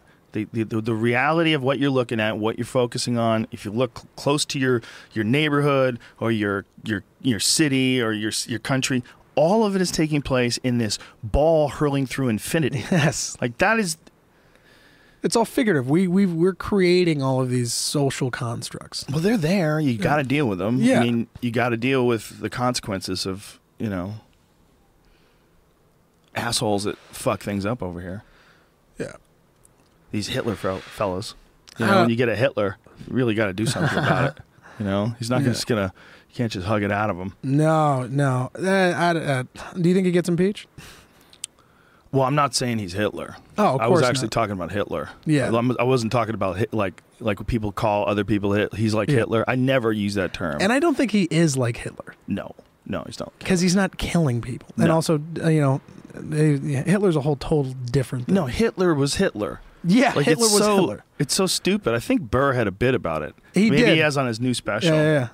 Have you seen his? I haven't seen his new I've seen special his new yet. special. It's so great. I saw him do the stand-up. I need to sit down and watch it. That was He's my favorite. one of my favorites. Yeah, that's my favorite, is watching him pop into the store and do it. And I watched him do that bit, and it's such a funny bit because he's got a great point. Mm-hmm. Yeah, he definitely does. And I think it's a tired word now. It is. It's just, and no one's going to bring that fucking mustache back, though. I'll do it. You think so? I'll bring it back. No. I'm just kidding. Ari did it once. Wore it on stage. People were so angry at him. He's like, I'm a Jew. I could do it. I have a Jew pass. It's so funny. It's funny the things that we find offensive. Yeah. It's a weird time for that. Yeah, it is. People are getting really upset at people talking about, pretty much any subject that isn't about them as an individual. And then if you do a subject, if you're a white man, you should be writing entirely about what a white man does, period. That's it, just about white men. And even then you shouldn't be doing it because you should shut the fuck up. Nah, man. Yeah. Nah, I'm one of those things like you could say whatever you can. I believe in freedom of speech more than anything, but I also believe that you have to deal with the consequences of what you say. Fuck yeah. But it's also like we have to stop looking at each other as groups. Yeah. As white men as groups, as white women as groups. It's silly. We're just a bunch of fucking people. We got to stop looking at each other as these groups based on what we look like or what part of the country we're in. And that's eventually going to move to other countries. It's just going to take time. I just wonder when, because the kind of relationship that we have with each other all piled in together in a city like this and living so comfortably and for the most part like relatively low crime, even in a place like Los Angeles, if you really consider it. Yeah. That never existed in history. This is a new thing. So people get better at life. They get better at figuring it out. I think we're better now than ever before, even though we still fuck it up. Yeah. But we're real close to one day recognizing other countries just like states. Yeah. Just like, like you could just pack up and move to Florida. There's going to be situations like that where people just go all over the world and go wherever they want. Yeah, it's going to be weird. It's going to be, it's also just progress. Someone said it's like progress is measured by tombstone by tombstone. Yeah. Does that make sense? It's true. Where it's like I look at my grandfather and like I love him to death, and he was an immigrant to this country, and he felt a certain way about other people and races. And it was one of those things where it was like growing up around that, I realized it's like, oh, that's just kind of the way he thinks. I don't have to think that way. Right. I can treat people nice and be cool with everybody. Yeah. Yeah. I think that's more apparent now than ever before. Yeah. I think people are more aware of the similarities that we all share versus the differences more than ever before. And people are more vocal. I think any time in my life that I can remember, I'm sure that during the civil rights movement, people were very vocal about racial rights and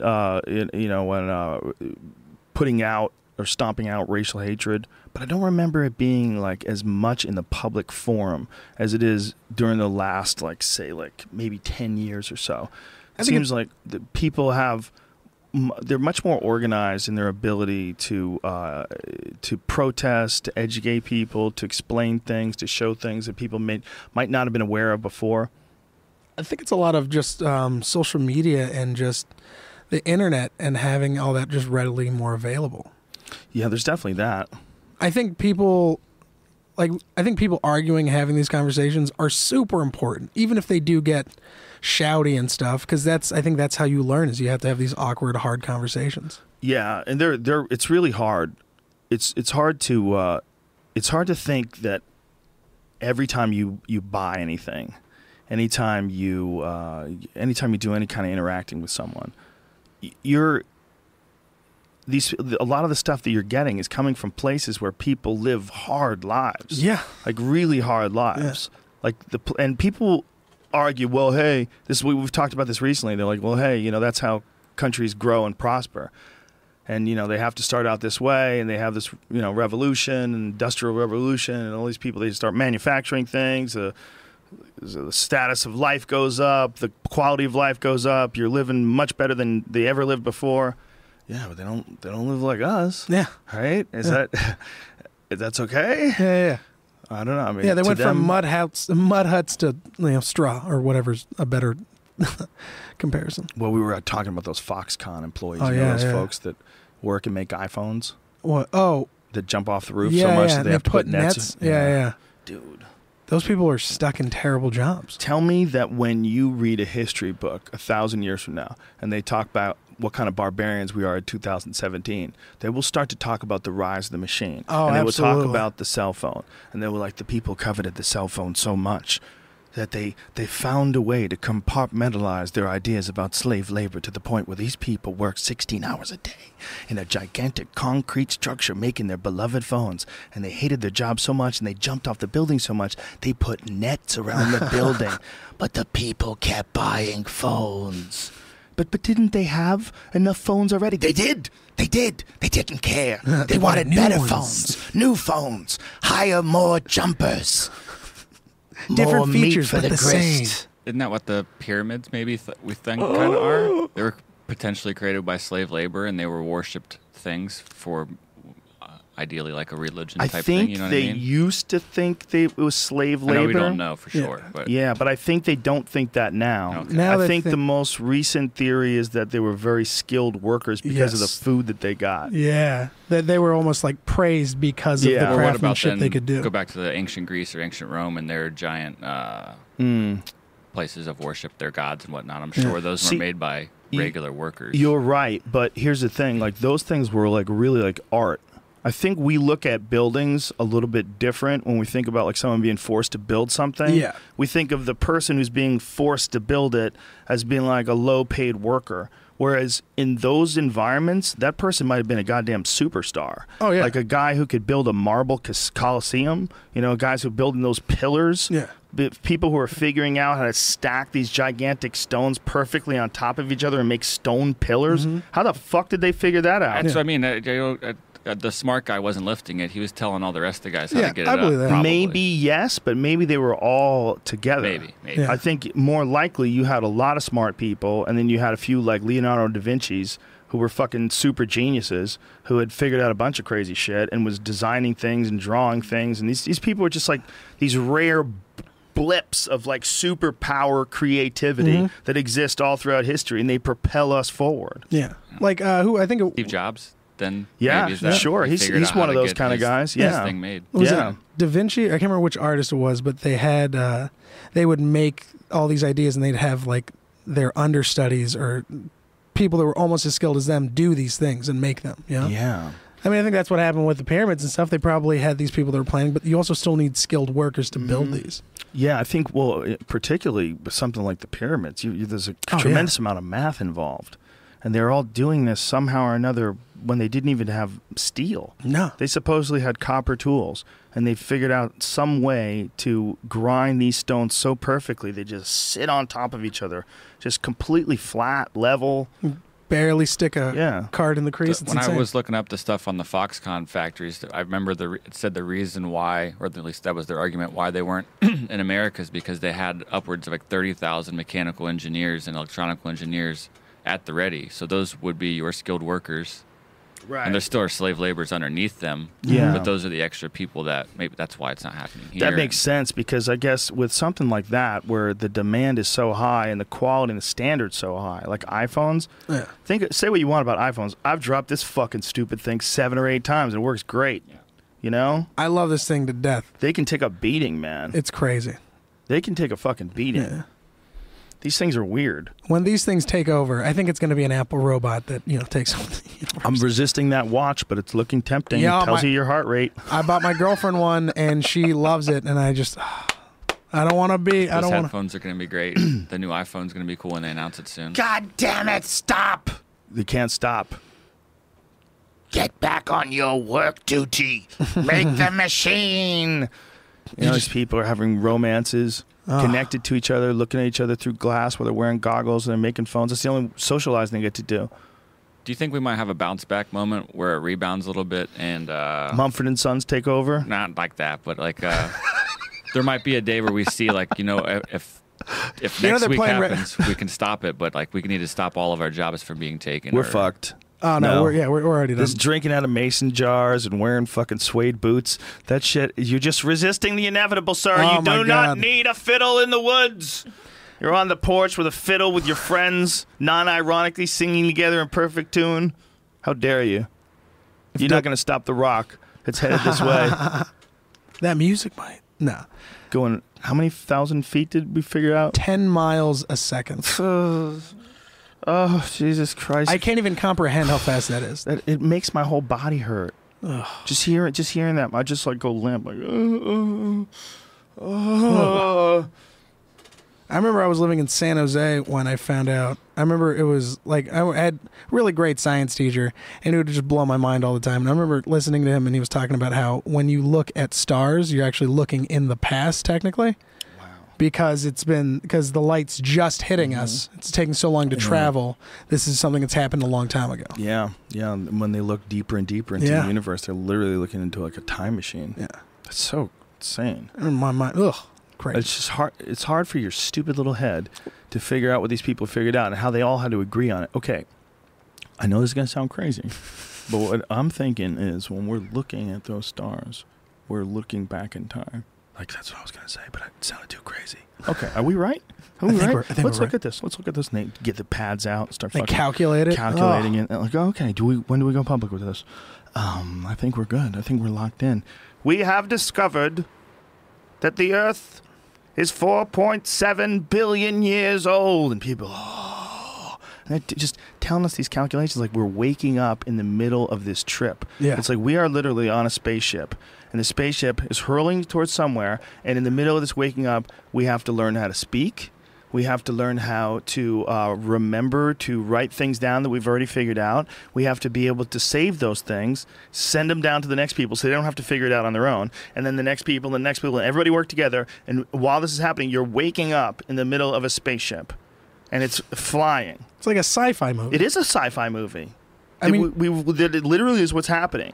Think about how much information has been lost throughout time. Yeah, right? Like the pyramids. That's a perfect example. The Great Pyramid of Giza, if you look at all those insane photographs, when they do those 3Ds, when they go over it, with a drone and film it, and you just look at it, you go, that is an insane accomplishment.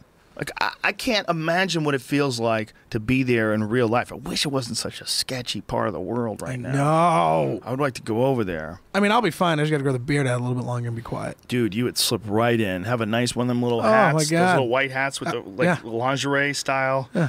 I wouldn't get back in, but I would totally be able to chill. Yeah, you'd slip right in, bro. No problem, man. Let that hair get just a little bit scragglier in your beard. You're good. Yeah, man. And just talk like you got a sore throat. I can't talk. Yeah. Just That's one of the jokes that I'm doing now that I really had fun with, which is like the idea of me getting deported and going back to Mexico and having just to be quiet the whole time. Because you can't speak Spanish? Because I can't speak Spanish and I can't let them know. Does that piss off some Mexicans? Some Mexican Americans that you can't speak Spanish? In San Jose, it did a little bit growing up. Some, older Mexicans, because it's like they look at me and they're just like, oh, God, what have we done? You know what I mean? Like, at what cost is our freedom and our dreams? But it's kind of, I didn't learn because there was a moment for my grandparents and my mom and my dad where it was like, we don't want people to know he's, Hispanic, like, because it was like almost looked down upon that he's like, you're speaking Spanish in public. Right. You have to speak English, blah, blah, blah. But now it's the point where it's like it's much more of a benefit to learn multiple languages. Well, I would think if you were a guy who could speak Spanish, you could work in all sorts of different countries in South America, too. Oh, yeah. You know? What the fuck? Is there a leak? We just had a serious leak, ladies and gentlemen. Hilarious. It's hitting the ceiling, huh? Yeah, we had a serious leak in our building. It's fucking raining cats and dogs out there. Making this building wet. Are we in trouble? I don't know. Depends where it is. What, if it hits electricity, Yeah, you saying? I mean, I don't know. Should we get the fuck out of here? I don't know. Holy shit. I told you I'm not good with electricity once it Are you hits that scared? level of whatever. Well, whatever happened, it seems to me like water pooled up somewhere and then It's on the- released. it sounds like it's right above us on that. I don't know if there's electronic wires up there or whatnot, or how it could have came in, or what. I could probably look. The drama is thick. That'd be a great credit just to die on Joe Rogan's podcast. Dude, don't die. I will. We could avoid this disaster. Again, the sky is letting us know Probably okay. that we have no control of the future. The universe is like, you guys gotta stop talking about asteroids. Getting too close. The universe is like, listen, bitch, you got your own problems to worry about. How about this fucking water from the sky? You need water?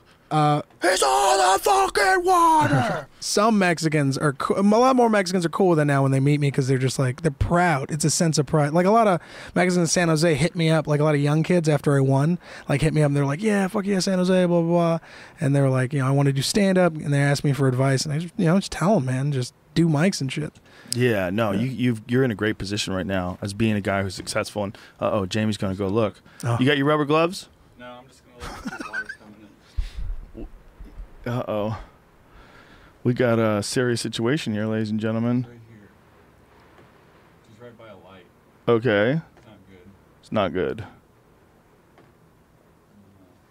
Want to shut that light off? Okay, I would shut all the lights off. No, don't do that. You don't want to talk in the dark? Let's just see what happens. I feel good about this. I do too, you know? It's just a leak. Just the water pouring down on us. So they're evacuating parts of Northern California, correct? I think that was I think it was a notification in case there's road close. It's probably because we're near some of the hills. In case you're an area where your road's going to be closed or there's a mudslide, where to go. Be ready to leave in case you have to or something. Dude, I went down Laurel and there was a house that fell off the side of the cliff. Driving, Crazy, right? driving and watching, like looking at those houses, I get anxiety. Yeah. Just watching those houses. They had a giant back porch and it just broke off and slid down the side of the hill. Imagine just being that guy that like made so much money that you were like, finally, I get to enjoy my porch. It's raining.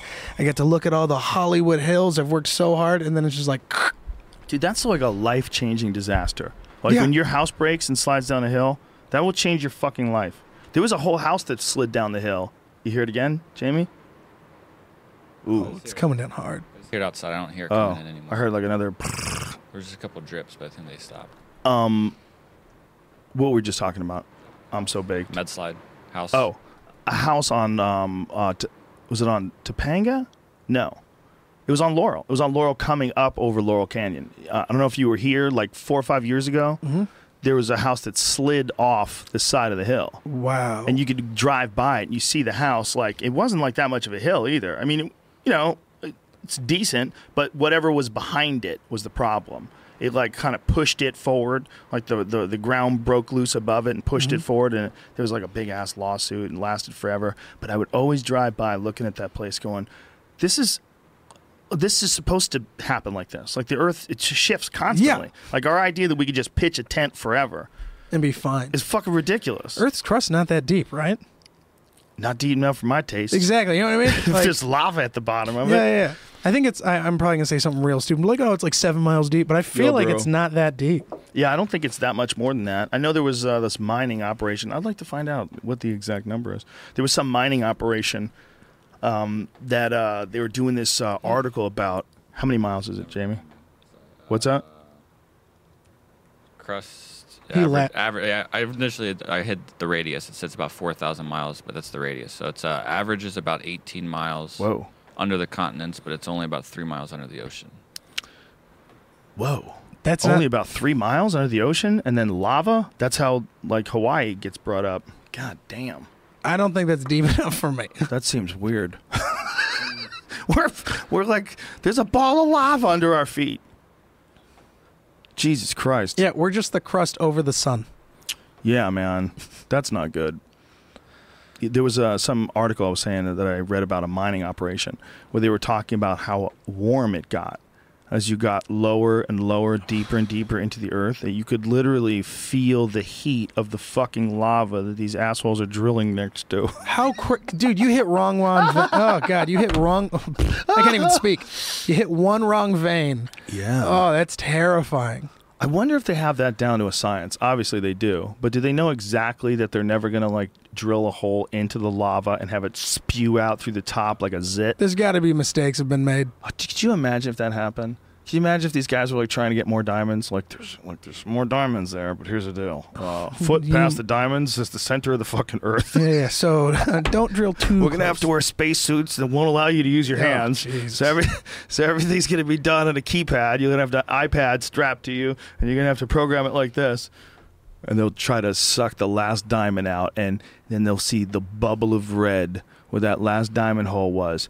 And then that's the last thing they see is the explosion as that hot lava shoots past them like a broken fire hydrant. Just boom! And right out of the surface of the earth just sprays lava into the sky. For years and years. There's probably one chick who's just like, I want that diamond. Yeah, how big's that diamond? That's the diamond that killed everybody, and I need it for you to show me you love me. There's a person like that out there. You know there are. Oh, absolutely. Don't get mad. People sexual stereotypes are disgusting and I'm looking at diamonds right everybody. now. Actually, not diamonds, but an emerald. Dude, engagement rings are brutality. Oh my God! You know those goddamn things aren't even worth anything? Yeah, they're. Well, they are definitely because yeah. people buy it. Oh, But the yeah. reason why people buy it for so much is because they've stockpiled all these fucking diamonds and they control the price. Yeah, exactly. It's amazing. It's so smart. Yeah, but you got to give it up for the Jews. Give it up. Strong marketing strategy. When it are they the Jews that run the diamonds? It's not a bad thing to say. People would say that that's racist. I'll tell you that's not racist if it's a positive quality. They're awesome at business. How is that racist? Why was everybody so sensitive that you can't even say something in jest about a person's positive attributes and people think you're racist? You said the Jews are good about business. What? That's a good thing. It's a good thing to be good with business, you fuckhead. My uncle, when I told him I had an agent, he was just like, I have one piece of advice to give you. And he was like, what? He was like, what kind of manager do you have? And I was like, oh, he's like, it's with this company. He was like, no, like, what? You know? And I was like, oh, he's Jewish? And he was like, good job. That's a good move. And I was like, what? They know the business. That was all he said to me. And I was like, that's the weirdest thing. It was so funny to me. It's a weird thing, Jewish folks, because especially like European Jews, there's more Nobel Prize winning European Jews than I think anybody. It's really weird. Like there's a pillar of science, or just a pillar of pillar's not a good word. A collective of incredible minds that have come out of European Jews for some strange reason. I feel like they're all hilarious too. European Jews, really? Like name one. No, I'm just kidding. What are you saying? Oh, why? I was just saying. Smoked yourself retarded, I son? did. What in the fuck? You keep going, huh? You're one of those keep going dudes. Oh, dude, I love smoking weed. You don't just take the high and say, this is it, I'm good. No, Just ride it out. Yeah, keep I love going. riding it out. Were you a big stoner growing up? Or No, not until I was 30. Oh, yeah. Yeah. What would you say, Jamie? When you're talking about diamonds, have you ever seen the people that dig for like diamond dust and gold dust in the streets of New York? That like I don't know exactly what street it is, but you know there's like that area, the diamond area, where they're all like doing exchanges and whatnot. When they're looking at them in their car and whatnot, dust gets on their pants and little flecks fall off, and they get into the street and into the dust. And here's like here's a video. There's a guy that there's probably more people that do it now, obviously, but like they just dig through the dirt and the dust and the street cracks and whatnot, and they can take it home and they can find hundreds or thousands of dollars worth of like diamond dust and gold dust and diamond flecks, and I'm sure occasionally they get like really lucky and find a whole one. But, What? Yeah. Oh, they're like It's just based off of that's where all of it is happening on like that one block in New York. they're That's panning. insane. Oh, that's insane. Yeah, old school panning. Yeah. That's insane. They're panning for gold in front of these diamond stores. And that's probably not what they found there, but yeah, I heard about this a couple years ago, and I just thought maybe you'd heard about it since you lived there before. Dude, I never lived in Manhattan. I lived in New Rochelle. I couldn't afford to live in Manhattan. That's amazing, though. I've always wanted to move to New York. New York's crazy, but when I was Especially living for there, comedy. I was po, and I couldn't afford the parking. Because I would have had to get a really shitty apartment. My apartment in New Rochelle was pretty shitty too, but I would have had to get a parking spot, and you have to pay every month. Whoa, I didn't know that. Yeah, it could be a lot of money too, like thousands of dollars. Oh, that's insane. Yes, I mean that's as high as it could go. I wonder what's a good monthly rate for parking in a parking structure in New York City. It's pretty. I've heard comics talk about it. It's pretty ridiculous. So a lot of them don't keep cars because now you can just Uber anywhere you want. Yeah. Take cabs and go all over the city. But back in the day, if you wanted to live there and you wanted to do road trips, you had to have a place to keep your car, and it was like insurmountable for me. It was just there's no way. It was something like in my day, I remember it being like something like $700 a month just to park your car. Wow. Yeah, and I was like, what? Even then, there's just so much traffic in New York. Yeah, and this is back when I was making like $350 a week on average. So it's ridiculous. Yeah. It's probably less than that now, but there's different areas. It looks like it's anywhere from 300 plus up, 375. There's different garages now. Interesting. Yeah. So you can get it as low as $300. Yeah, I mean, find some that say 250. What's an expensive one? The ones that I saw that were cheaper, they stack you on top of each other. I don't know if you've ever seen that. That's really nuts. Yeah. Well, I remember it was $700. What do you mean stack on top of each other? They stick them into these machines, and the machines lift up. And then another car gets driven in, and the machine continues to lift up. And so, like, you have to drive the cars out and then bring the thing down and drive that car out and bring the thing down. And you might have to do that with, like, 3 or 4 cars. Look at that. Look. Like that. Yo, that's fucking crazy. That sounds terrible. It is so crazy that they could do that. So this is the way they save space and stack cars, and it actually does work. But Jesus Christ, how weird is that? They have your car up. I mean, tell me one of these guys who works there can't fuck up one day. Just people fuck things up, man. There's got to be an accident that's happened. People fuck things up. You know, a car's fallen off that thing and landed on someone's head. Oh, for sure, right? That's had to have happened, don't you think? It's absolutely ridiculous. I've seen valet drivers. Yeah. Well, maybe I was wrong about how much it costs, or maybe I had a very expensive one near me, or maybe it's because they stacked them. They could do it for $300. But whatever the amount was, I don't remember what it was. I didn't make any fucking money back then, so there's no way it was going to work. Were you serving back then? No, back then that was my when I lived in New Rochelle. Was my first attempt at living off stand-up. That was my first actual attempt, where before I'd always had day jobs. I had a day job driving limos. I had a day job delivering newspapers, and so then I went from there to New York. And when I went to New York, I was just like almost making money doing stand-up, like almost like some months. I made it this month. Next month, fuck, I don't have any gigs. You know, I was like almost being able to pull it off. So whatever the amount for parking and then living in New York City. Plus, the thing about New York City is New York's amazing, and it's incredible that you can hop around and go from club to club to club. But it was harder at the time, at least, to do long sets. So like I wanted to do like sets that prepare me for headlining on the road. I wanted to like keep doing that set like even during the weekday. So I just try to get it stronger and do it all as a whole. And that was really only available on the road for a guy like me. You know. I feel like that's kind of where I'm at now. It's like I can find, this is the first month I was ever able to pay like my bills and everything off of stand-up, and it was a great feeling. Dude, you're at the launching pad. Well, I mean, I just got to be smart about it, because I mean, now that I have money, that's all just going to rent, so I can afford to be on the road and to build that time to where I can, feature regularly, and then make that money. Yeah, man. It's all for you right now about writing new shit. That's it. And I'm so excited about doing it. Hustling. Yeah, it's cool. It's a really interesting time for you. But that's a great feeling though for you too. I mean, that moment when you were able to just live off stand up. It was scary. I didn't think I was going to make it. I was bombing a lot too. Yeah. I was eating a lot of dick. Yeah. Every other show, something would go wrong. I'd go down hard. Yeah. I mean, I got my girl with me, so it's real. When your girl sees you bomb, that's rough. Yeah, it is. Rough. Oh, and she's seen me bomb. Rough on the ego. But she was cool though, because she has that support system where she'd be like, yeah, you need to work harder, but she knows I'm funny. Yeah, right. Now it's finally paying off for her too. Well, you could be a hard worker and not be funny. Oh yeah, that's a problem. It's when the person is funny and is a hard worker. That's like what you would try to maintain. Yeah. Try to maintain that balance. But a lot of times you get either or. But that's the case with everything. It's dripping hard here, man. I keep hearing that behind me. I'm scared. Yeah, it's cool though, dude. Are you enjoying it? I'm loving it, man. It's fun. Do you feel certain about everything? Do you feel anxious? Like how do you feel about like the future? You feel excited? I feel really excited, because I don't feel, the only reason I'd feel anxious if I knew that I couldn't do it. Right. Now it's like, for me, it's like, I think of it like this. It's like I've worked so hard. I've worked so many jobs. I've worked so many things to get this opportunity.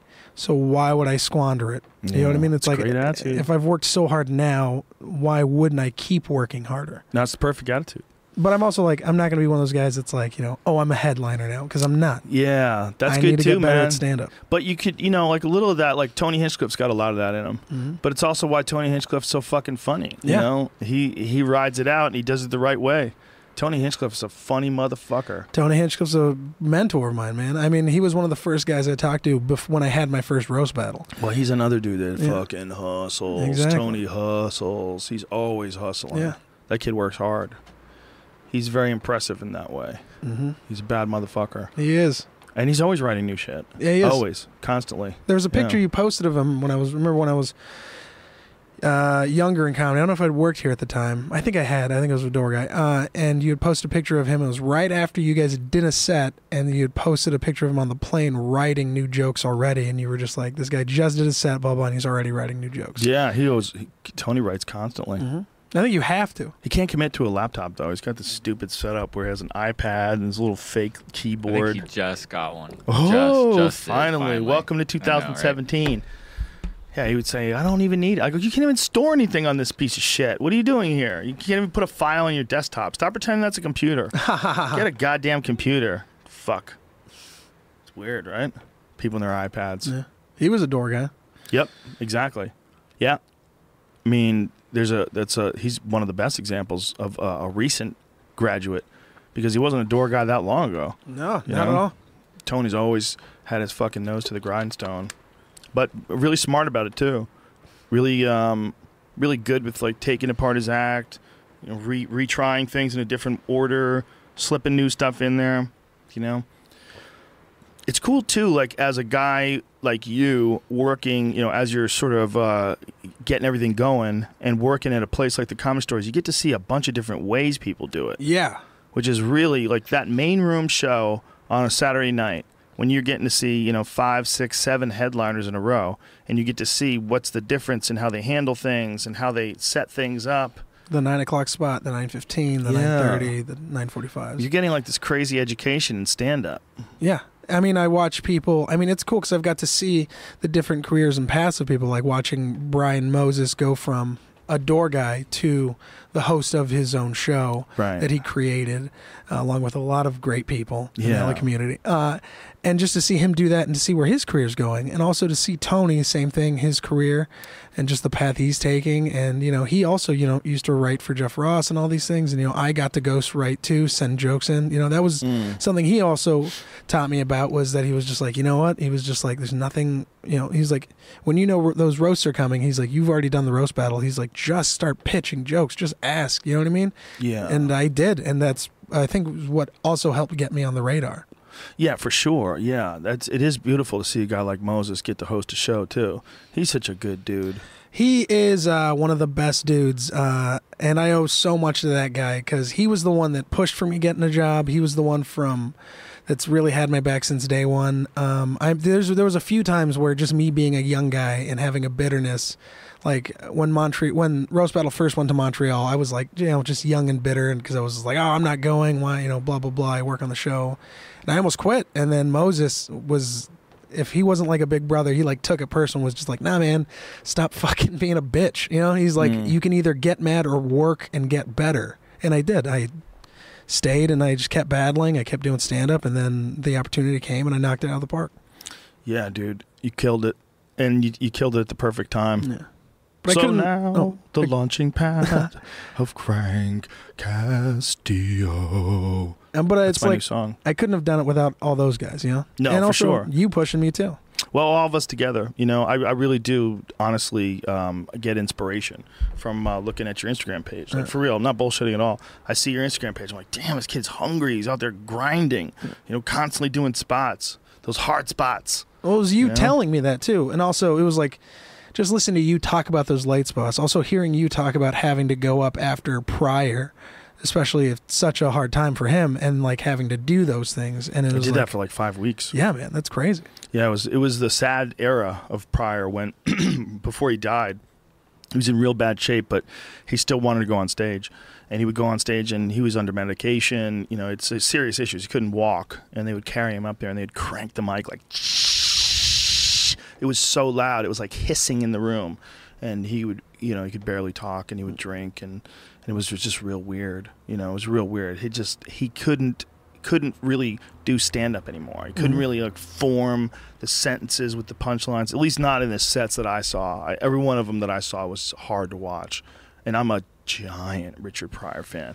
I mean, I think he's probably the all-time number one in my eyes. I think he's number one. If I look back at like all the comics and their influence on people and the honesty that he had on, without Lenny Bruce, there's no one, right? But essentially, and George Carlin plays a giant factor there too. There's a lot of guys that play a big factor, but I feel like Pryor was the guy. Yeah. Like, to this day, I'll go back and watch his stuff and I go, in 1975, this was just genius. Yeah, you look at everything that was going on in 1975. Yeah. He came out as a comic and was just, and that was the thing. Like, everybody loved Pryor. Everybody. Black people, white people, people that were rich, people that were poor. Yeah. And that's the thing that I liked the most about him was, like, he could talk about these subjects and these jokes, and it didn't matter what kind of background you came from, you could relate to it. 100%. And he was essentially the godfather of this style of stand-up that both you and I do. Mm-hmm. In a lot of ways. Like, without him,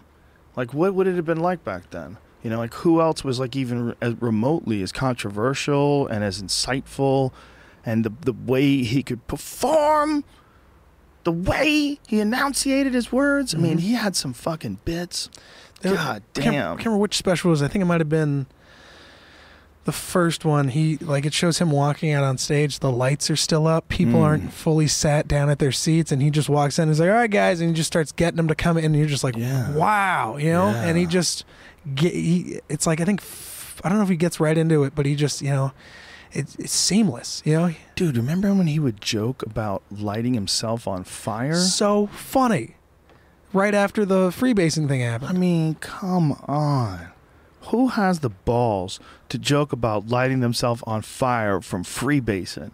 Like when Pee Wee Herman came back out after that huge thing happened, he walks out. I think it was like the first thing he was hosting right afterwards or something or presenting, and he comes out and he goes, it's dead silent. People are like just kind of looking at him, and it's right after he got caught and stuff, and he goes, you guys hear of any funny jokes lately? And it was right at the time that everyone was cracking all those Pee Wee Herman jokes about him being the thing. And it was just, someone that could be serious and then still humanize themselves in a way like that is. And I think that's why the roast battle is so cool, because it's like. You're right, yeah. Yeah, learn how to take it too, right? Not just dish it out, but take it. Yeah. Yeah, Pee Wee Herman, man, that was a really fascinating one. Because people kind of stood up for him. Like, like, leave the fucking guy alone. Like, what? No one's angry at Pee Wee Herman. You don't have to arrest him. Yeah. Cut the shit. Of course he was beaten off. There's a bunch of dudes fucking on a 16-foot screen. Yeah. What did you think was going to happen? You should arrest all the guys that aren't beating off. Yeah.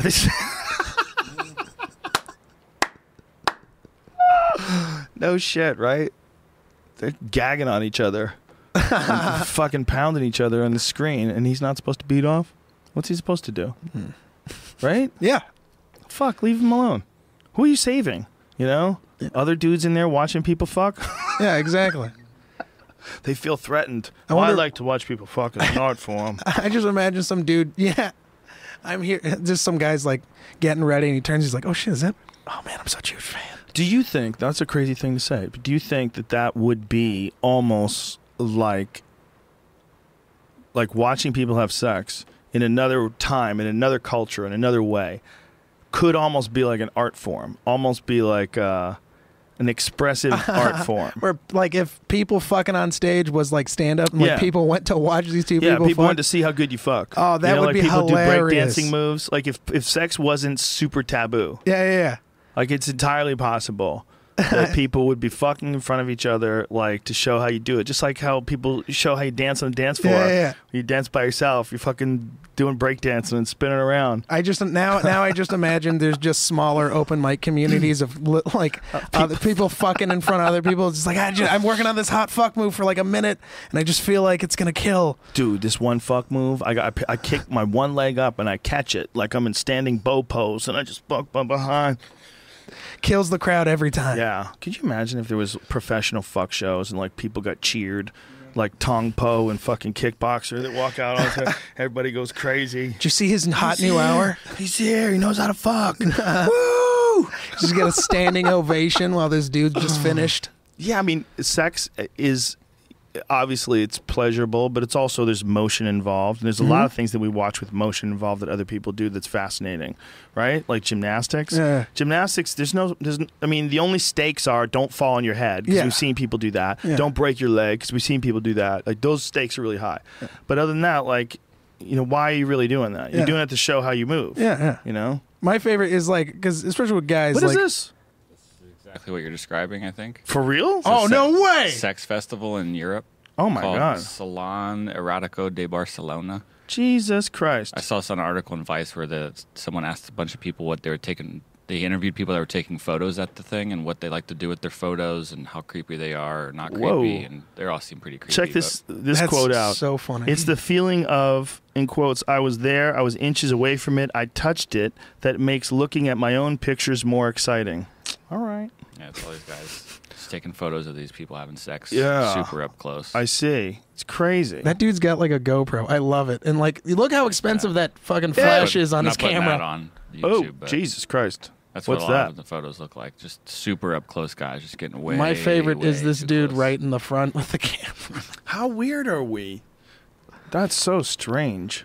Yeah, but I don't think And we're so like people these guys. just get together and just humans collectively as a Oh, whole. yeah. They just get together and watch people fuck. Yeah. Look at this guy's face. That guy's face is Yeah. the best. Oh, he's indulging. That guy's he's been kept from without for so long. Just the look of joy on some of these Yeah. guys' face. Like, I don't think that guy on the left's taking it seriously, but I think this guy on the right is totally taking it All seriously. these people, every single one of them is just dying for virtual sex to come out. They're just dying. They're just dying for that. That's what's going to change the whole goddamn ball game, Frank.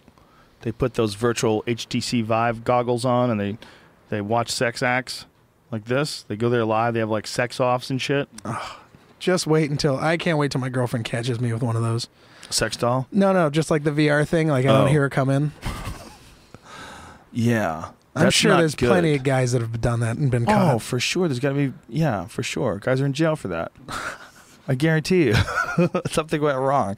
And it all started off from them jerking off with the HTC Vive on. Oh, that's And the hilarious. girl hits him with something. Eh. And they throw it back at her, and she gets knocked out. I told my girlfriend I wanted to, when I get because I still haven't gotten the prize money, but when I do, I was like, I want to just get it in cash and just throw it at her. So when she gets bruised, she can call the cops and they can be like, what happened? How did these bruises come up? And I'm just like, it was approximately $10,000 in damage. She laughed. Boom. Yeah. Taking her to Hawaii. Hawaii's a good spot. Which island? Maui, I think. Maui's awesome. They're all awesome. The big island is crazy because you could actually fly over the volcano. You can get in one of those helicopters. Yeah. They'll take you to the place where the volcano empties into the ocean. And it's like creating more island as you fly over. And you're like, whoa. That's insane. Yeah, you sleep weird at night with that knowledge. Yeah, that I could just go at any time. Yeah, you're on the side of an active volcano. Yeah. Those people live there in harmony, though.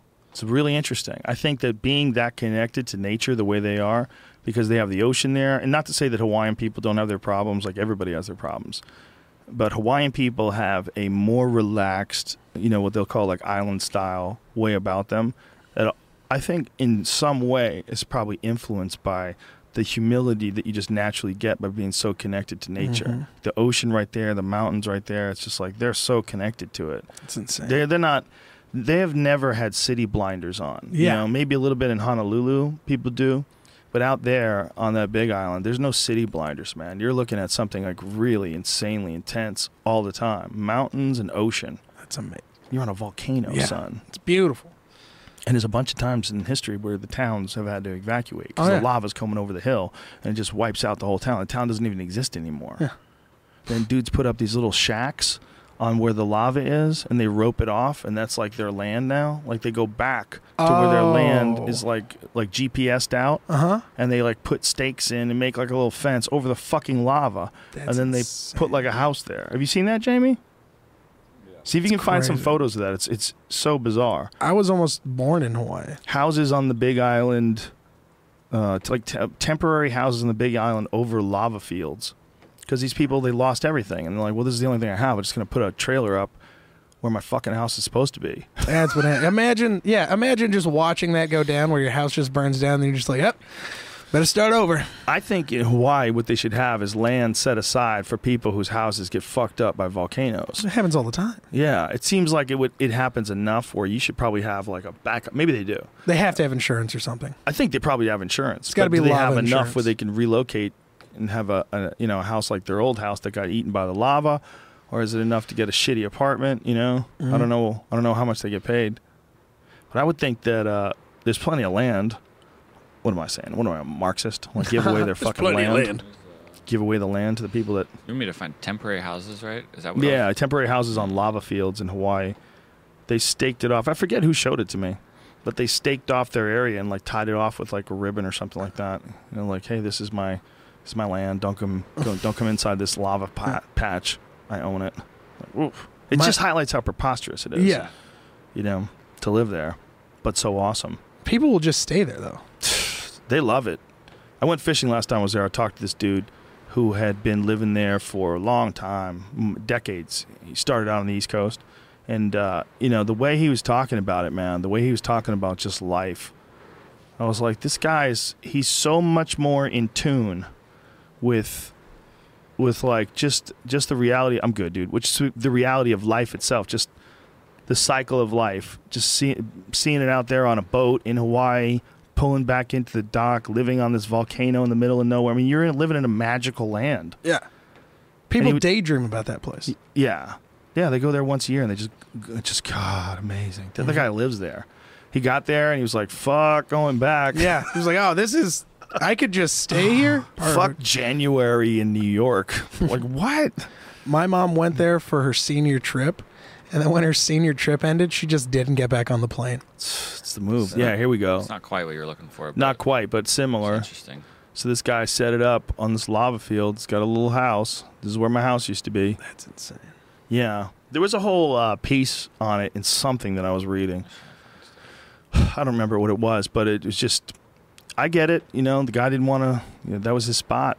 He liked the spot, and he could put a temporary house there. But it's just, to me, it's just showing how powerful the will of nature is. And this insane idea that you're going to somehow or another stake claim circumvent pieces of a Mother volcano. Nature. Yeah.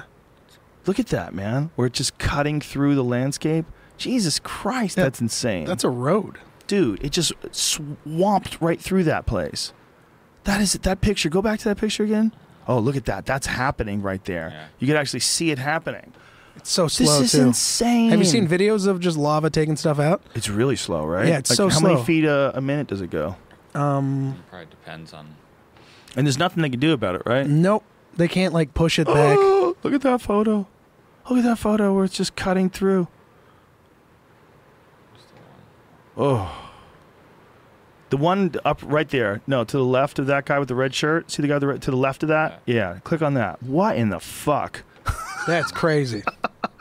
We're looking at the actual lava itself oozing, and when you look at it as a liquid rock, like a hot liquid rock, you realize what it really is. Like that this is like this is like the seeds of the actual islands themselves. There's people who go to those places and just get super close and study that. That scares the shit out of me. They study it real close. There's been a few scientists who have died from that. I'm sure. It only makes sense. I think there was actually a famous one that like like a what piece. is that one? Go above. The one you were just your cursor right to the right of that. Right to the right of that. What is that? Whoa. Oh my God. That's a river. That's a goddamn river. A river of molten rock. A river of molten rock just way up there. Cutting through the earth. Oh my God, it starts way up there. Imagine if things lived in there, like salmon, like evil demon salmon. Lava salmon? And you have these fucking evil demon bears that jump into the lava lake. And they steam, like they can take a certain amount of lava for like certain lava, and they're roaring because they're in pain. They're looking for a fucking demon fish to eat. There's a 10-meter high fountain of lava. Oh, Jesus Christ! That's what the miners would create. Those greedy gold miners. If that thing hits you, oh God! Imagine like just a blob of that hitting your shoulder. Fuck that, man. Because even the suits that the scientists wear when they go out, like if a thing popped up and it hit them, that'll eat right through them. God damn! How I saw something that you can. You have a quick second. It's not like hot coals quite, but. It doesn't melt things as quick as it seems, or maybe it doesn't. Jesus Christ, they're digging into it, man. These guys are standing right next to it. What the fuck are they doing? I can't watch this. Oh my god. Oh, that terrifies me. Oh, it's just shooting out, folks. We're looking at stuff just shooting out and splattering. It's like the Earth's coming. Oh, dude, that's gross. Oh, how about this? Cooking steak with lava? Oh, I've seen that. Yeah, I that's have pretty not. dope. Yeah, they pour it. Yeah, see, they pour it through this thing, and there's a grill underneath it, and the heat of the lava pouring under the grill cooks the shit out of these steaks. That's pretty badass. Yeah. I bet that's a serious goddamn steak. Whoa! Look how he does it. Damn. Oh, is he tossing lava on top of it? Oh no, he's just pushing it down. I've revised my cooking methods, Frank Castillo. Ooh. I used to cook with high temperature, and I just tried it this last week with low temperature. I'm changing my game. Low temp's where it's at. Do you cook? My girlfriend does. I know how You to don't cook. cook. What do you know how to cook? I know how to cook like Don't steak. say Mexican shit. No, I know how to cook like steaks, some pastas and stuff. My girlfriend's probably watching this right now like, that's a fucking lie. He doesn't cook shit. What, like, do you, like, if you're alone by yourself, do you cook yourself a meal? Most of the time, no, or I'll try to make myself a sandwich. I'm the most unhealthiest person. I gotta get back into it. Yeah. Yeah. You do, dude. It'll help your brain, too. Oh, absolutely. Eating healthy, being healthy Yeah. definitely helps formulate your ideas. And also it alleviates you of a certain amount of tension that comes with a failing body. Mm-hmm. Yeah. I used to wrestle and do jiu-jitsu for like 2 years out of high school, and that was the most fun I've ever had because I wouldn't compete or anything, Right. but it was just like I could eat whatever I wanted, and I would still just say the same. I felt great about myself, and it was nice. Why don't you start doing it again? I'm gonna look into it right after. We'll get you in a 10th Planet Jiu-Jitsu, my friend. Did you do it with a gi or without a gi? I did it with a gi. Well, if you wanted to do that, there's John Jock Machado's. That's close too. I've been to Machado's. It's a great place. Well, there's probably somewhere near your neighborhood. We'll talk about it off the air. That's even closer and probably just as good. There's Southern California is like one of the best places in the world if you want to learn jiu-jitsu. Oh yeah, absolutely. There's so many legit schools. It's like there's two meccas really in this country. There's a bunch of really good schools everywhere in this country. I mean, jiu-jitsu is really widespread. Yeah. But the meccas, there's a mecca in New York for sure, and there's a mecca in Southern California. But there's like Chicago strong. Yeah. I mean, there's strong jiu-jitsu everywhere. Phoenix, Arizona strong. There's like a lot of places have good jiu-jitsu. And I love going on Instagram and watching the tournaments and just the different people. Yeah, like man. Buchecha is probably one of my favorite ones. Do you ever follow Viral BJJ on Instagram? Yeah, you liked a Dude. picture of it, and I started watching it. It was Dude, great. I try not to follow them too often, like to repost their stuff because I want people to go there instead of looking at mine. You know, and maybe people find out about their videos, but they have the best collection of like sick moves, just sick, like move after move where you're like, oh, and you can. These are real moves that like I've been doing jiu-jitsu for a long time and I haven't seen before. You know, I'm not the most knowledgeable guy when it comes to jiu-jitsu, but I know enough about it that when I see some completely new choke variation that I've never seen before and everybody starts doing it, I'm like, okay, that wasn't around. Yeah. Like this guy's come up with some new thing, and people come up with a new thing, you know, it's pretty regular. Yeah, that's my favorite about watching jiu-jitsu is you can just see people the game's always changing. That's the best part. Well, you know what it is like, man? It's like the same thing with striking. When you see it at its highest level of expression, it's when it's only striking. Striking at its highest level of expression for me is either professional boxing or professional kickboxing or Muay Thai. That's where you see, I think, to me, really I like Muay Thai the best. Oh, yeah. Because it seems like they're doing everything. So if you're going to agree to just stand up, like I feel like you should be able to do whatever you want to do when you're standing up in terms of like elbows, knees. It doesn't make any sense to limit clinching. So I think that's like the number one stand-up thing as far as like what I want to see.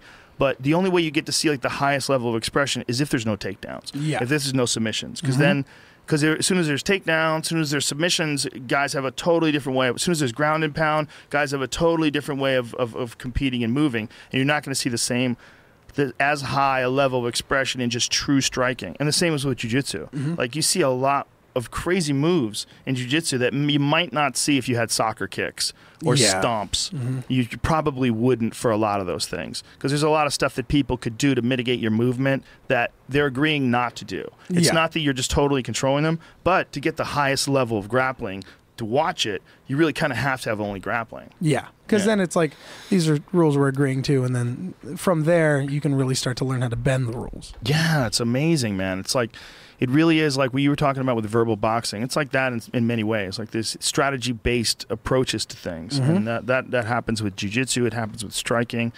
And that's what's really interesting about martial arts more than, you know, like people look at it in terms of like this exciting, violent thing, this rah-rah macho thing, which it definitely certainly is. That's definitely certainly a part of the appeal of MMA. But also what the appeal is that it's insanely difficult to do, and you have to be insanely brave to choose to do it for a living. And it's insanely dangerous because you might get shinned in the face. You might get flying knee knockout. Yeah. Like there's a recent fight between Chris Weidman and Yoel Romero. Did you see that fight? Yeah, I saw a clip of it. Dude, Weidman was doing really well in that fight too, and Yoel Romero launched this flying knee that hit him dead in the head, just boom, and just crushed him. And I remember watching that going, and that's Chris Weidman. Yeah.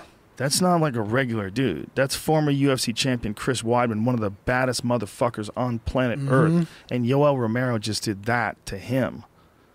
That is a sport that is like no other. Any given Sunday, man. What are you going to say, Jamie? George St. Pierre signs to return to the UFC. Yeah, I heard. I was talking to my friend Steffi Crooklyn from Twitter, Steffi Hayes, the writer, and she was telling me about this. She actually was the one to break the news to me. So George St. Pierre is going to fight again. Good for him, man. Took some time off, chilled out, feels good, still training. That's the thing about George. Never got out of shape at all. Constantly training, constantly learning. I bet he's better than ever. I bet he comes back and people think that he's going to have lost a step. I bet he's better than ever. Yeah. He wouldn't be coming back if he wasn't. Yeah. And I've been hearing crazy shit about his grappling. I've been hearing his grappling's just off the chain. It's just better than ever. That underestimating someone is a huge advantage and a tool. Well, especially a guy like George St. Pierre. Man. I mean, George St. Pierre did not become George St. Pierre by, not knowing what's up. Yeah. He knows what he's doing. If he's coming back, it's because he knows he's healed up, probably better than ever. He's going to be really interesting to watch him return because he's different in the way he approaches fighting, I think, than almost anybody before him, and he influenced so many people after him in that he's like almost has no ego when it comes to like listening to his coaches and like absorbing information and being taught. And you see him rolling and training and drilling with people. And I've had the opportunity to drill with him and do some kick moves with him, go over some stuff. And he's just so open-minded and so fucking smart. That guy's a really interesting dude because he's not a mean guy at all. He's like, you would never think if you met him that he was this world champion, like one of the greatest, if not the greatest, I would say the greatest welterweight of all time. Does that mean that he would beat Damian Maia 100% of the time? No. Does that mean he would beat Tyron Woodley? Might not. I don't know. But if you look at his accomplishments, he was, in my opinion, the greatest welterweight of all time. And super nice guy. Yeah. Smart. He speaks 2 languages, fluent English and fluent French. Really fascinating guy, man. So if he's coming back after this amount of time off, he knows what the fuck he's doing. Yeah. He's gonna come strong. He's gonna look awesome. Or, I don't know what the fuck I'm talking about. That's possible too. Also today, wagering's opened up for McGregor Mayweather. Ooh. How can you do that if it hasn't really been signed? It has to take place before May 31st, 2018. So, like, if it doesn't happen, the bets just go away. That kind of happens from time to time. Like, the card has to happen before your fight, for your bet to actually be legit. But, did you see what Teddy Atlas said about it? I'm sorry, go ahead. I was going to say, he opened up as a minus 2,500, so 25 to 1. I think it's Berto. He opened up at minus 4,000. So, I don't know if that's saying that McGregor's got a better chance to win, but usually it's just set on 25 to 1 is not so hot. Yeah, McGregor's plus 1,100. Yeah, I think conventional wisdom is that Floyd boxes the shit out of him. But Teddy Atlas had something very interesting to say. He thinks that Floyd is not recognizing the fact that Conor might just decide to get disqualified. That, like, if it starts getting crazy, like if they're in the middle of a fight and he decides, like, he can't beat him, he might decide to just fucking flip him on his ass. Atlas, McGregor will cheat against Mayweather, then proclaim himself as king of the ring. That's an interesting thought. That's interesting. Well, here's the thing. If McGregor decided to start kicking Floyd and decided to take him down, Floyd is a dead man. Oh, He's yeah. He's 100% dead. There's not a thing, unless he catches Conor coming in with the haymaker to end all haymakers that can take that Irish assassin out with one punch. Conor's going to grab him. If he grabs him, he's going to ragdoll him to the ground. He's going to do whatever the fuck he wants to do once he's there. And if he doesn't do that, he'll kick him from the outside. He can hit him from a place Floyd can't even touch him. He'll just sidekick the shit out of his legs. He'll stay on the outside, moving around. Conor's a fast man. Oh. He's not slow. And in the first Insanely round, fast. in particular, if he decides to start kicking Floyd's legs, like if they agreed on that, like some sort of Inoki versus Ali match. Did you ever see that? No. In, what was it, 1960s? Muhammad Ali had a match against Inoki, who's this famous guy who was a pro wrestler. What is Antonio Inoki? Is that how you say his first name? I think that's Antonio Inoki. Sorry for people who are big fans of his. He's awesome. But I just forgot his name. So he fought Ali, and what he did was he laid on his back and kicked Ali in the legs. See, Ali would come near him, and like he was going to jab, and Inoki would look like he was going to... He didn't have any gloves on either. It was weird because I don't know if what the rules of the fight were. Because it seemed like Ali should have known that this dude could kick his legs. So boom, see, he would kick his legs, and he kept doing it over and over again. And look at Ali's kicking him and holding on to the ropes. Like, no, you can't hold the ropes. But you can kick the legs, but you can't hold the ropes. Like, what? Yeah. Like, this was, I guess, when Ali was probably... Look at, he's kicking the inside of his legs. This is probably when Ali was banned. Does that make sense? Is that when they did it? This is in 76, it said. Oh, that's way past that then. Yeah, it was way past that. That's crazy. So this must have been, he just needed the money. Or they offered him a shitload of money. But this is when he was the heavyweight champ then, right? Is that the case? Was Ali the champ at the time? Oh, good. He's kicking the fuck out of his leg. That's He's crazy. just butt scooting and kicking his legs and looking to get him in a leg lock. Yeah, but It's just weird. He was allowed to kick the legs. I think we've talked about this. They must have had some sort of an agreement that it was okay to kick the legs. They said he was the reigning heavyweight champion. Wow. How nuts is that? $6 million. He was offered $6 million for the fight. Whoa. oh man, yeah. Yeah, Is that enough? Yeah, well, I don't know if he won. Did he win or did he get... That's the thing about boxing. Oh wait, the rules. Okay, what does it say here? Vince McMahon Sr. was involved too. That's hilarious. Senior, meaning Vince McMahon's dad? Father, yeah, sold tickets to a closed circuit telecast at Shea Stadium too. No shit. Almost 33,000 people showed up for that. Wow. Oh, of course. Of course, everyone's going to want to see him box. So where does it say about the rules? Like, oh, was he allowed to Right here. kick the legs? What does it say? There were varying claims over the years over what the rules actually were. It says no limitations on kicking or grappling, and all types of kicking, throwing, and grappling were allowed. Gene LaBelle was the referee, so that was according to him. Gene LaBelle was the referee. Of course he was. Who's Gene LaBelle? Gene LaBelle's a legendary judo character. He's awesome. He's been on the podcast. He's a legendary guy in the world of martial arts. Check out this last quote, too, from professional Bret Hart was working for Inoki at the time, and he claimed in an autobiography that the black Muslims who were backing Ali made it clear that if Inoki laid a finger on their champ, they would kill him. That's why Inoki lay on his back for 15 rounds, kicking Ali in the shins so not to use his hands. Whoa. Whoa. That's interesting. So he didn't have any gloves on. He was allowed to punch him with no gloves? I just said, well, I mean, he was allowed to maybe, but he didn't. But other forces outside told him that if they... That's what it says. Wow. It's a claim made by Bret Hart. But you know what, man? Bret Hart's an entertainer, isn't he? Yeah. You know, he's like entertainers make entertaining stories. True. You know, who knows? That could be one of them plot lines. Ooh. You know, I mean, whenever you merge into the world of pro wrestling, and another pro wrestler tells you, well, I know what happened, man. The Illuminati came down and gave him an ultimatum. Lose the match to The Undertaker or we will take your house. You know, who knows, man? It's all plot lines for those folk. Were you a big wrestling fan? Nah, in high school I was. Oh, okay. What about you? No, my cousins were huge wrestling fans, and I was the smallest one that would always get suplexed.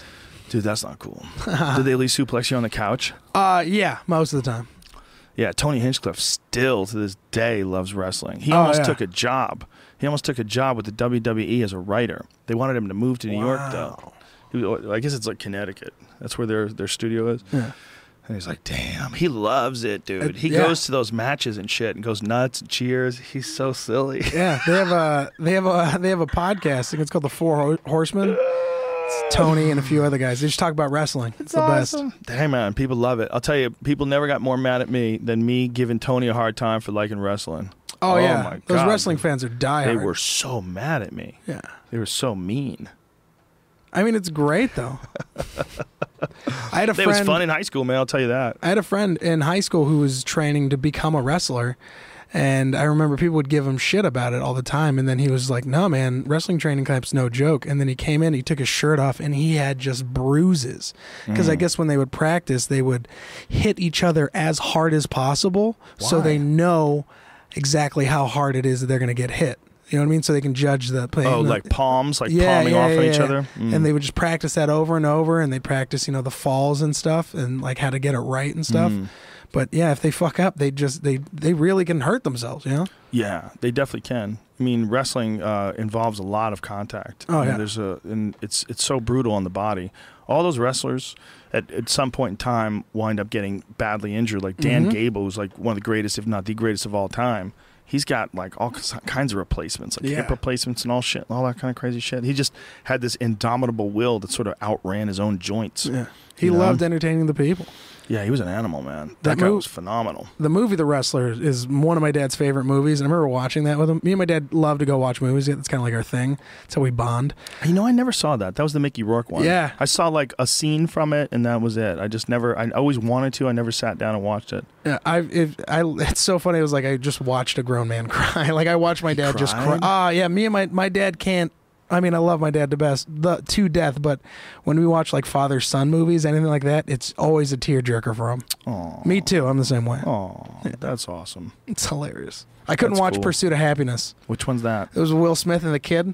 Oh, when the- it becomes homeless? Fuck that. Oh, yeah. I was like, no, oh, no, no, I no, was no. like- You're not going to do that to me. Oh, I'll tell you what, you were telling. I don't want to. I'll give away a giant spoiler alert if I say this, but I tried to watch that movie that we were talking about.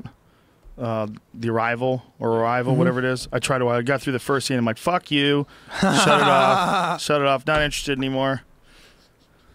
You're not going to play my heartstrings. Now you're talking about with her and her daughter at the beginning. oh yeah. Spoiler anything. alert, you fuck. To figure out the movie if you want to know what I'm talking about. Did you cry during Armageddon? Just the asteroid and Nope. Oh, okay. Nope, knew it was fake. Didn't get me at all. I knew the other one was fake too. Deep Impact, that was fake as fuck too. Oh yeah, that was terrible. Do you think the people from Deep Impact meet people that are fans of Armageddon? They go, "Oh my god, I love you from that Bruce Willis movie." You're like, "Fuck you, bitch." Yeah. I was in the other one. It came out a few months ago, but We came out first. Yeah. We were out first. Armageddon's bullshit. Well, I thought that Armageddon, they had the idea first. No. That's the propaganda. yeah, that's fake news. It's fake news. Bruce Willis, man. Yeah. He just said, "I'm good. Yeah. Stop. Just chill. Probably just go surfing and shit." Yeah, man. What does he do now? Is he still acting? Yeah, he was. No, What are you going to say? nothing. You were going to say something. Spoiler alert. Oh yeah. Oh, spoiler alert. Yeah, that's okay, true. spoiler alert. Yeah. Yeah, I can't wait. All right. Keep your trap shut. You don't want to ruin it for everybody. Yeah, he's always been like that guy. There's like some dudes that get attached. It's really kind of fascinating when you think about how many people there are and think how many dudes get attached to like that action movie genre. Oh. Like Bruce Willis, like boom, Yeah. Die Hard. You know, like he was the guy Yeah, for the action action movie, movie, snarky action star who figured out how to save everybody. Yeah, that first Die Yeah. Hard, man. What was the one, the football one with Damon Wayans right above there, that right there. The Last Boy Last Scout. Boy That was Scout. another one he did. And he's always this like troubled cop, blending pizza up with milk for breakfast, you know? Yeah, like, yeah. You know what I mean? Puts an egg in it. Yeah. He was always that guy smoking a cigarette. Well, I guess we're just going to have to find out. Yeah, he was the same dude in 16 Blocks. Dude, he's in a gang of movies like that. The same dude in Pulp Fiction. Yeah, Right? He played that boxer. Yeah. Yeah. Dude, he's a great Hudson Hawk, man. Bruce Willis has been in some good fucking movies, Yeah, man. he is. What was the one with the kid? Oh, it was the kid. No, the one with that's true. Oh. He was in a movie called The Kid. The one where he's a ghost. Mercury Right. Oh, The Sense. Sixth Sense. Sixth Sense. Yeah, He's in a lot of movies with kids. that movie was fucked up. That was that when movie was like, whoa, what is this? I think M. Night's coming back. I don't know about all that, dude. That Village movie made me done with him. I cleaned my fucking hands. No, I get it. Someone put it this way. It's like M. Night's like the girlfriend you know better than should come back to. Yeah, you know better. Fuck her, man. I liked it. I actually liked that elevator movie in parts. I enjoyed the ride. I did. I didn't think it was the most satisfying way to end it. Yeah. But it's hard. How do you end a movie about, an evil elevator? Yeah. You know what I'm saying? I mean, Yeah. they did their best. Photo booth kept my attention for a movie being in just the whole time. It's about a photo booth. Is that the phone booth? Sorry. Is that the Robin Williams one? No, no. Who's the crazy guy? Who's the photo guy? That was a good one. I was talking about. I misspoken. I meant to say phone booth. Oh, phone. With Colin fucking Farrell. Colin Yeah. Farrell. Colin Farrell. It was on the other day. I saw it, and I took my friends to see it, and they were mad at me. It was Buried with Ryan Reynolds. Oh, He's Ryan Reynolds. locked and he's buried in a coffin the whole movie. Oh, yeah, I never it's saw kind that. of hard to watch. It's really claustrophobic. Fuck that. Not interested. I don't need to see evil shit to make me feel bad. Show me some shit that's not real. Yeah. You know? I know. Like when we were talking about Avatar, like Steven Crowder got upset about Avatar. Yeah. What? He Why? thought Avatar was like a propaganda movie. I was like, look, dude, that's an awesome movie about blue aliens. That movie was awesome. They Yeah. flew dragons. I loved it.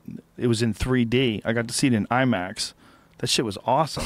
My Like, mom how- will, my mom does that too all the time. She'll watch, she watches The Matrix and she'll read into it too much. She's like, it's about China and America going to Yeah. war. I'm like, what do you, what? It's an anti-capitalism movie. I can't be here for this. This is propaganda. No, it's a movie about big blue people that fly dragons, you fuck. This is a wonderful movie. This movie's fun. People get so caught up in that, though. Oh, yeah. They don't want to support those goddamn lefties and their crazy ideas about blue people. The blue people deserve to live. Yeah. Giant blue people that ride dragons, shoot bows and arrows. That movie was the shit. It was so good. So good. The only thing I'm bummed out about is they're going to do part 2 is going to be underwater, so that means no bows and arrows. That's bullshit. They'll have harpoons. I like bows and arrows better, man. That was a badass movie. That was man. a great movie. I just don't understand people who couldn't appreciate that. I don't know. I feel like it's one of those things where like people just have gotten to this point where they're like, I don't want to say my opinion matters so much, but it's like no one can just enjoy something anymore. Everyone always has to have either a shitty opinion on it or like a really, really not so shitty opinion on it. Well, I see people use all sorts of different things to sort of make their point. Yeah. And I see if you were trying to make your point about some anti-corporate movie, Yeah. like you would see like this and say, but what I see is like dynamics that make a good storyline where you're Yes. invested in the plot. Mhm. I'm not looking at it as a propaganda film No. because it's in fucking space Yeah. and they have floating islands and none of that's real. The dragons aren't real either. It's not real. Yeah. That Marine guy's not a real person. Like when people freaked out over the Star Wars movie. Oh, it's so amazing. It's not real. What do you care, you fucks? Yeah. People are getting mad that they're trying to force diversity into Star Wars movies. Oh, let me guess. You gotta have the girl running things. You gotta have the black guy who's a fucking stormtrooper. I see what you're doing, Hollywood. See what you're doing. You trying to fuck with what we like. Trying to take away our glory. Glory of white people dominating science fiction movies. Has anybody dominated any genre more than white people have dominated science fiction movies? I come to you. So true. I come to you with a sincere question. You want to talk about a lack of diversity. Black guys in science fiction movies have zero chance of survival. They get It is like zero, eaten first. right? That fucking dude in Alien, that really cool black dude who got sweaty all the time, Favorite one. he got jacked pretty quick. He didn't make it very deep, did he? Mm-mm. He didn't get killed first, though. I think it's second. Did he get second? Just super normal. Like, think of like all the big time science fiction movies. Dune. Well, Doom is Dune. See, then you're getting weird though because that's The Rock. No, right? no, Dune. Dune. Oh, Dune. Yeah, Yeah. Those are all white people. That's Yeah, a good yeah. one. That's It's a perfect. great one. That's a good one. When they did, Paul Mooney used to have a great joke about this. He used to have a great joke about LeVar Burton on Star Wars. Uh-huh. About they finally put one on TV. They make him blind. I'm totally taking it out of because he used a lot of N bombs. Yeah. But it was hilarious. It's fucking funny and true. It's true. It was Yeah. Lieutenant Uhura. She's basically a secretary. Yep. Stay by your desk, ho.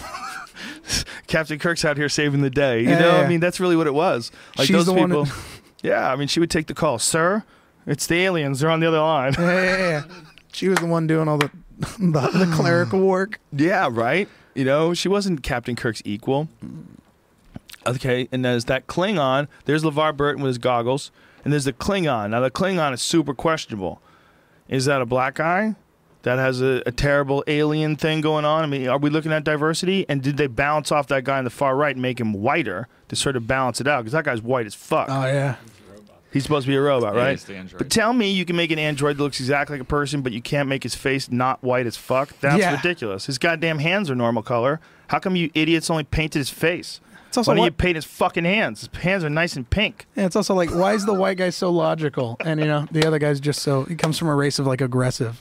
Well, I don't know if you LeVar watch Star Trek. Burton's super logical, too, though, isn't he? Yeah. Yeah, LeVar Burton was super smart on that show. Oh, but yeah. Science fiction and black people. What else? Alien, the movie Alien? No black people. Ender's Game actually had a great... Aliens, rather. What was Ender's Game? Ender's Game? It was... if you read the book, because the author...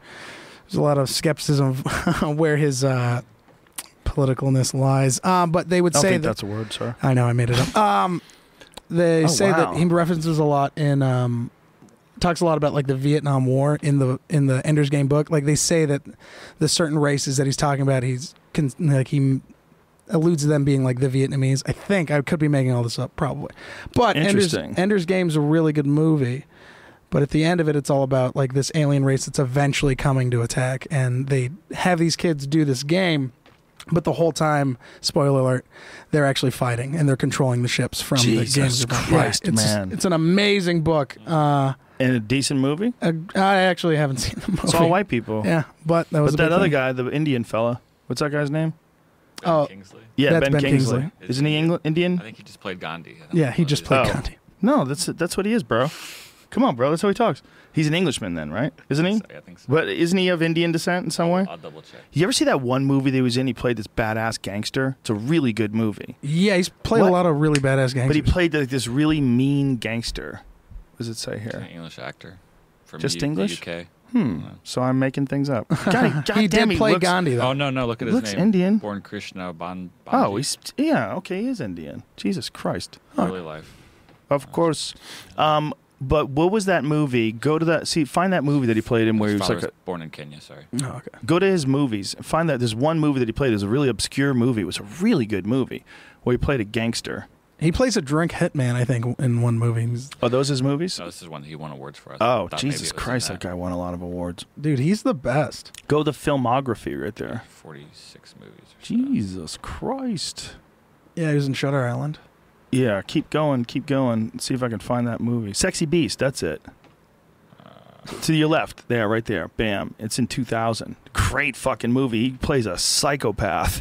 And you would go, what? That guy? Yeah. That guy seems like so peaceful. He fucking knocks it out of the park. He's awesome. It's a really, really crazy movie, man. He played a fucking complete nut. It was great. Yeah. I like an actor that can play a villain that plays it so well that I'll still hate the actor afterwards. Yeah, you know what I mean? No, I know what you mean. Yeah. That's the weird thing about watching an actor, right? So you're agreeing, you know that's Tom Cruise, but you're agreeing that he's on a spaceship and he's targeting this, you can, like, The Day After Tomorrow, is that what is it, the Tomorrow movie? Day After Tomorrow. Yeah, they changed the name too. It's Day After Tomorrow, and there's like a weird subtitle on it too. Which is, in my opinion, like one of the most overlooked science fiction movies ever. Mm-hmm. It was a brilliant movie. Oh no, that's Edge of Tomorrow. Edge of Tomorrow. That's right. Edge of Tomorrow. Which one was Day After Tomorrow is like a what is End that of the one? World thing. Yeah, that was with the ice. with the Quaid fella. With the Quaid fella, yeah. Yeah, that I was like Quaid. That was a super bad movie. That End of the World movie, that was so bad. I love bad movies too, because then you can just laugh at them the whole time. The Day After Tomorrow, right? That's Yeah, what it was it's also called. called Live, Die, Repeat. Oh Edge of yeah. Tomorrow, they added that for some Okay. reason. That's a great science fiction movie, great. though, and it is white as fuck. He It's did just Oblivion chock full of after white that. people. They're Matt chock Damon. full of white people. Oblivion? I think, or it was Elysium. Sorry, Yeah. Elysium. Yeah.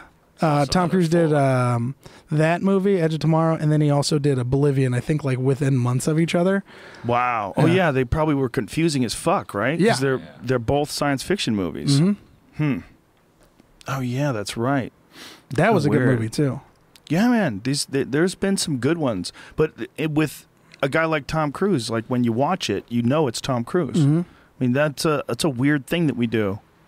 Yeah. Well, you know that's Morgan Freeman. There's Morgan Freeman. I know it's Morgan Freeman, but I'm going to pretend that he's this dude who runs this planet and he wants to talk to Tom Cruise. All right, man, I got to wrap this bitch up. I got to get the fuck out of here. We were supposed to end earlier. I had a meeting that I blew off. Oh, no way. Yeah, Sorry, I didn't mean to make some adjustments now. I didn't realize we were talking so long. I thought it was 12:30 and it was 1:30. I didn't mean to crowd you. Dude, it was awesome. Please, Thank good you. times. Congratulations. Thank you so much. And it's always awesome having you at the store, and always awesome. I'm glad we're doing these shows. You're Frank's the going to be best, with me man. this Thank you. weekend, tonight and tomorrow in Oxnard. So find people of Oxnard. Tonight and tomorrow, it's Ian Edwards, Frank, and me, and we'll see you there. All right. See you later. Bye. See you guys.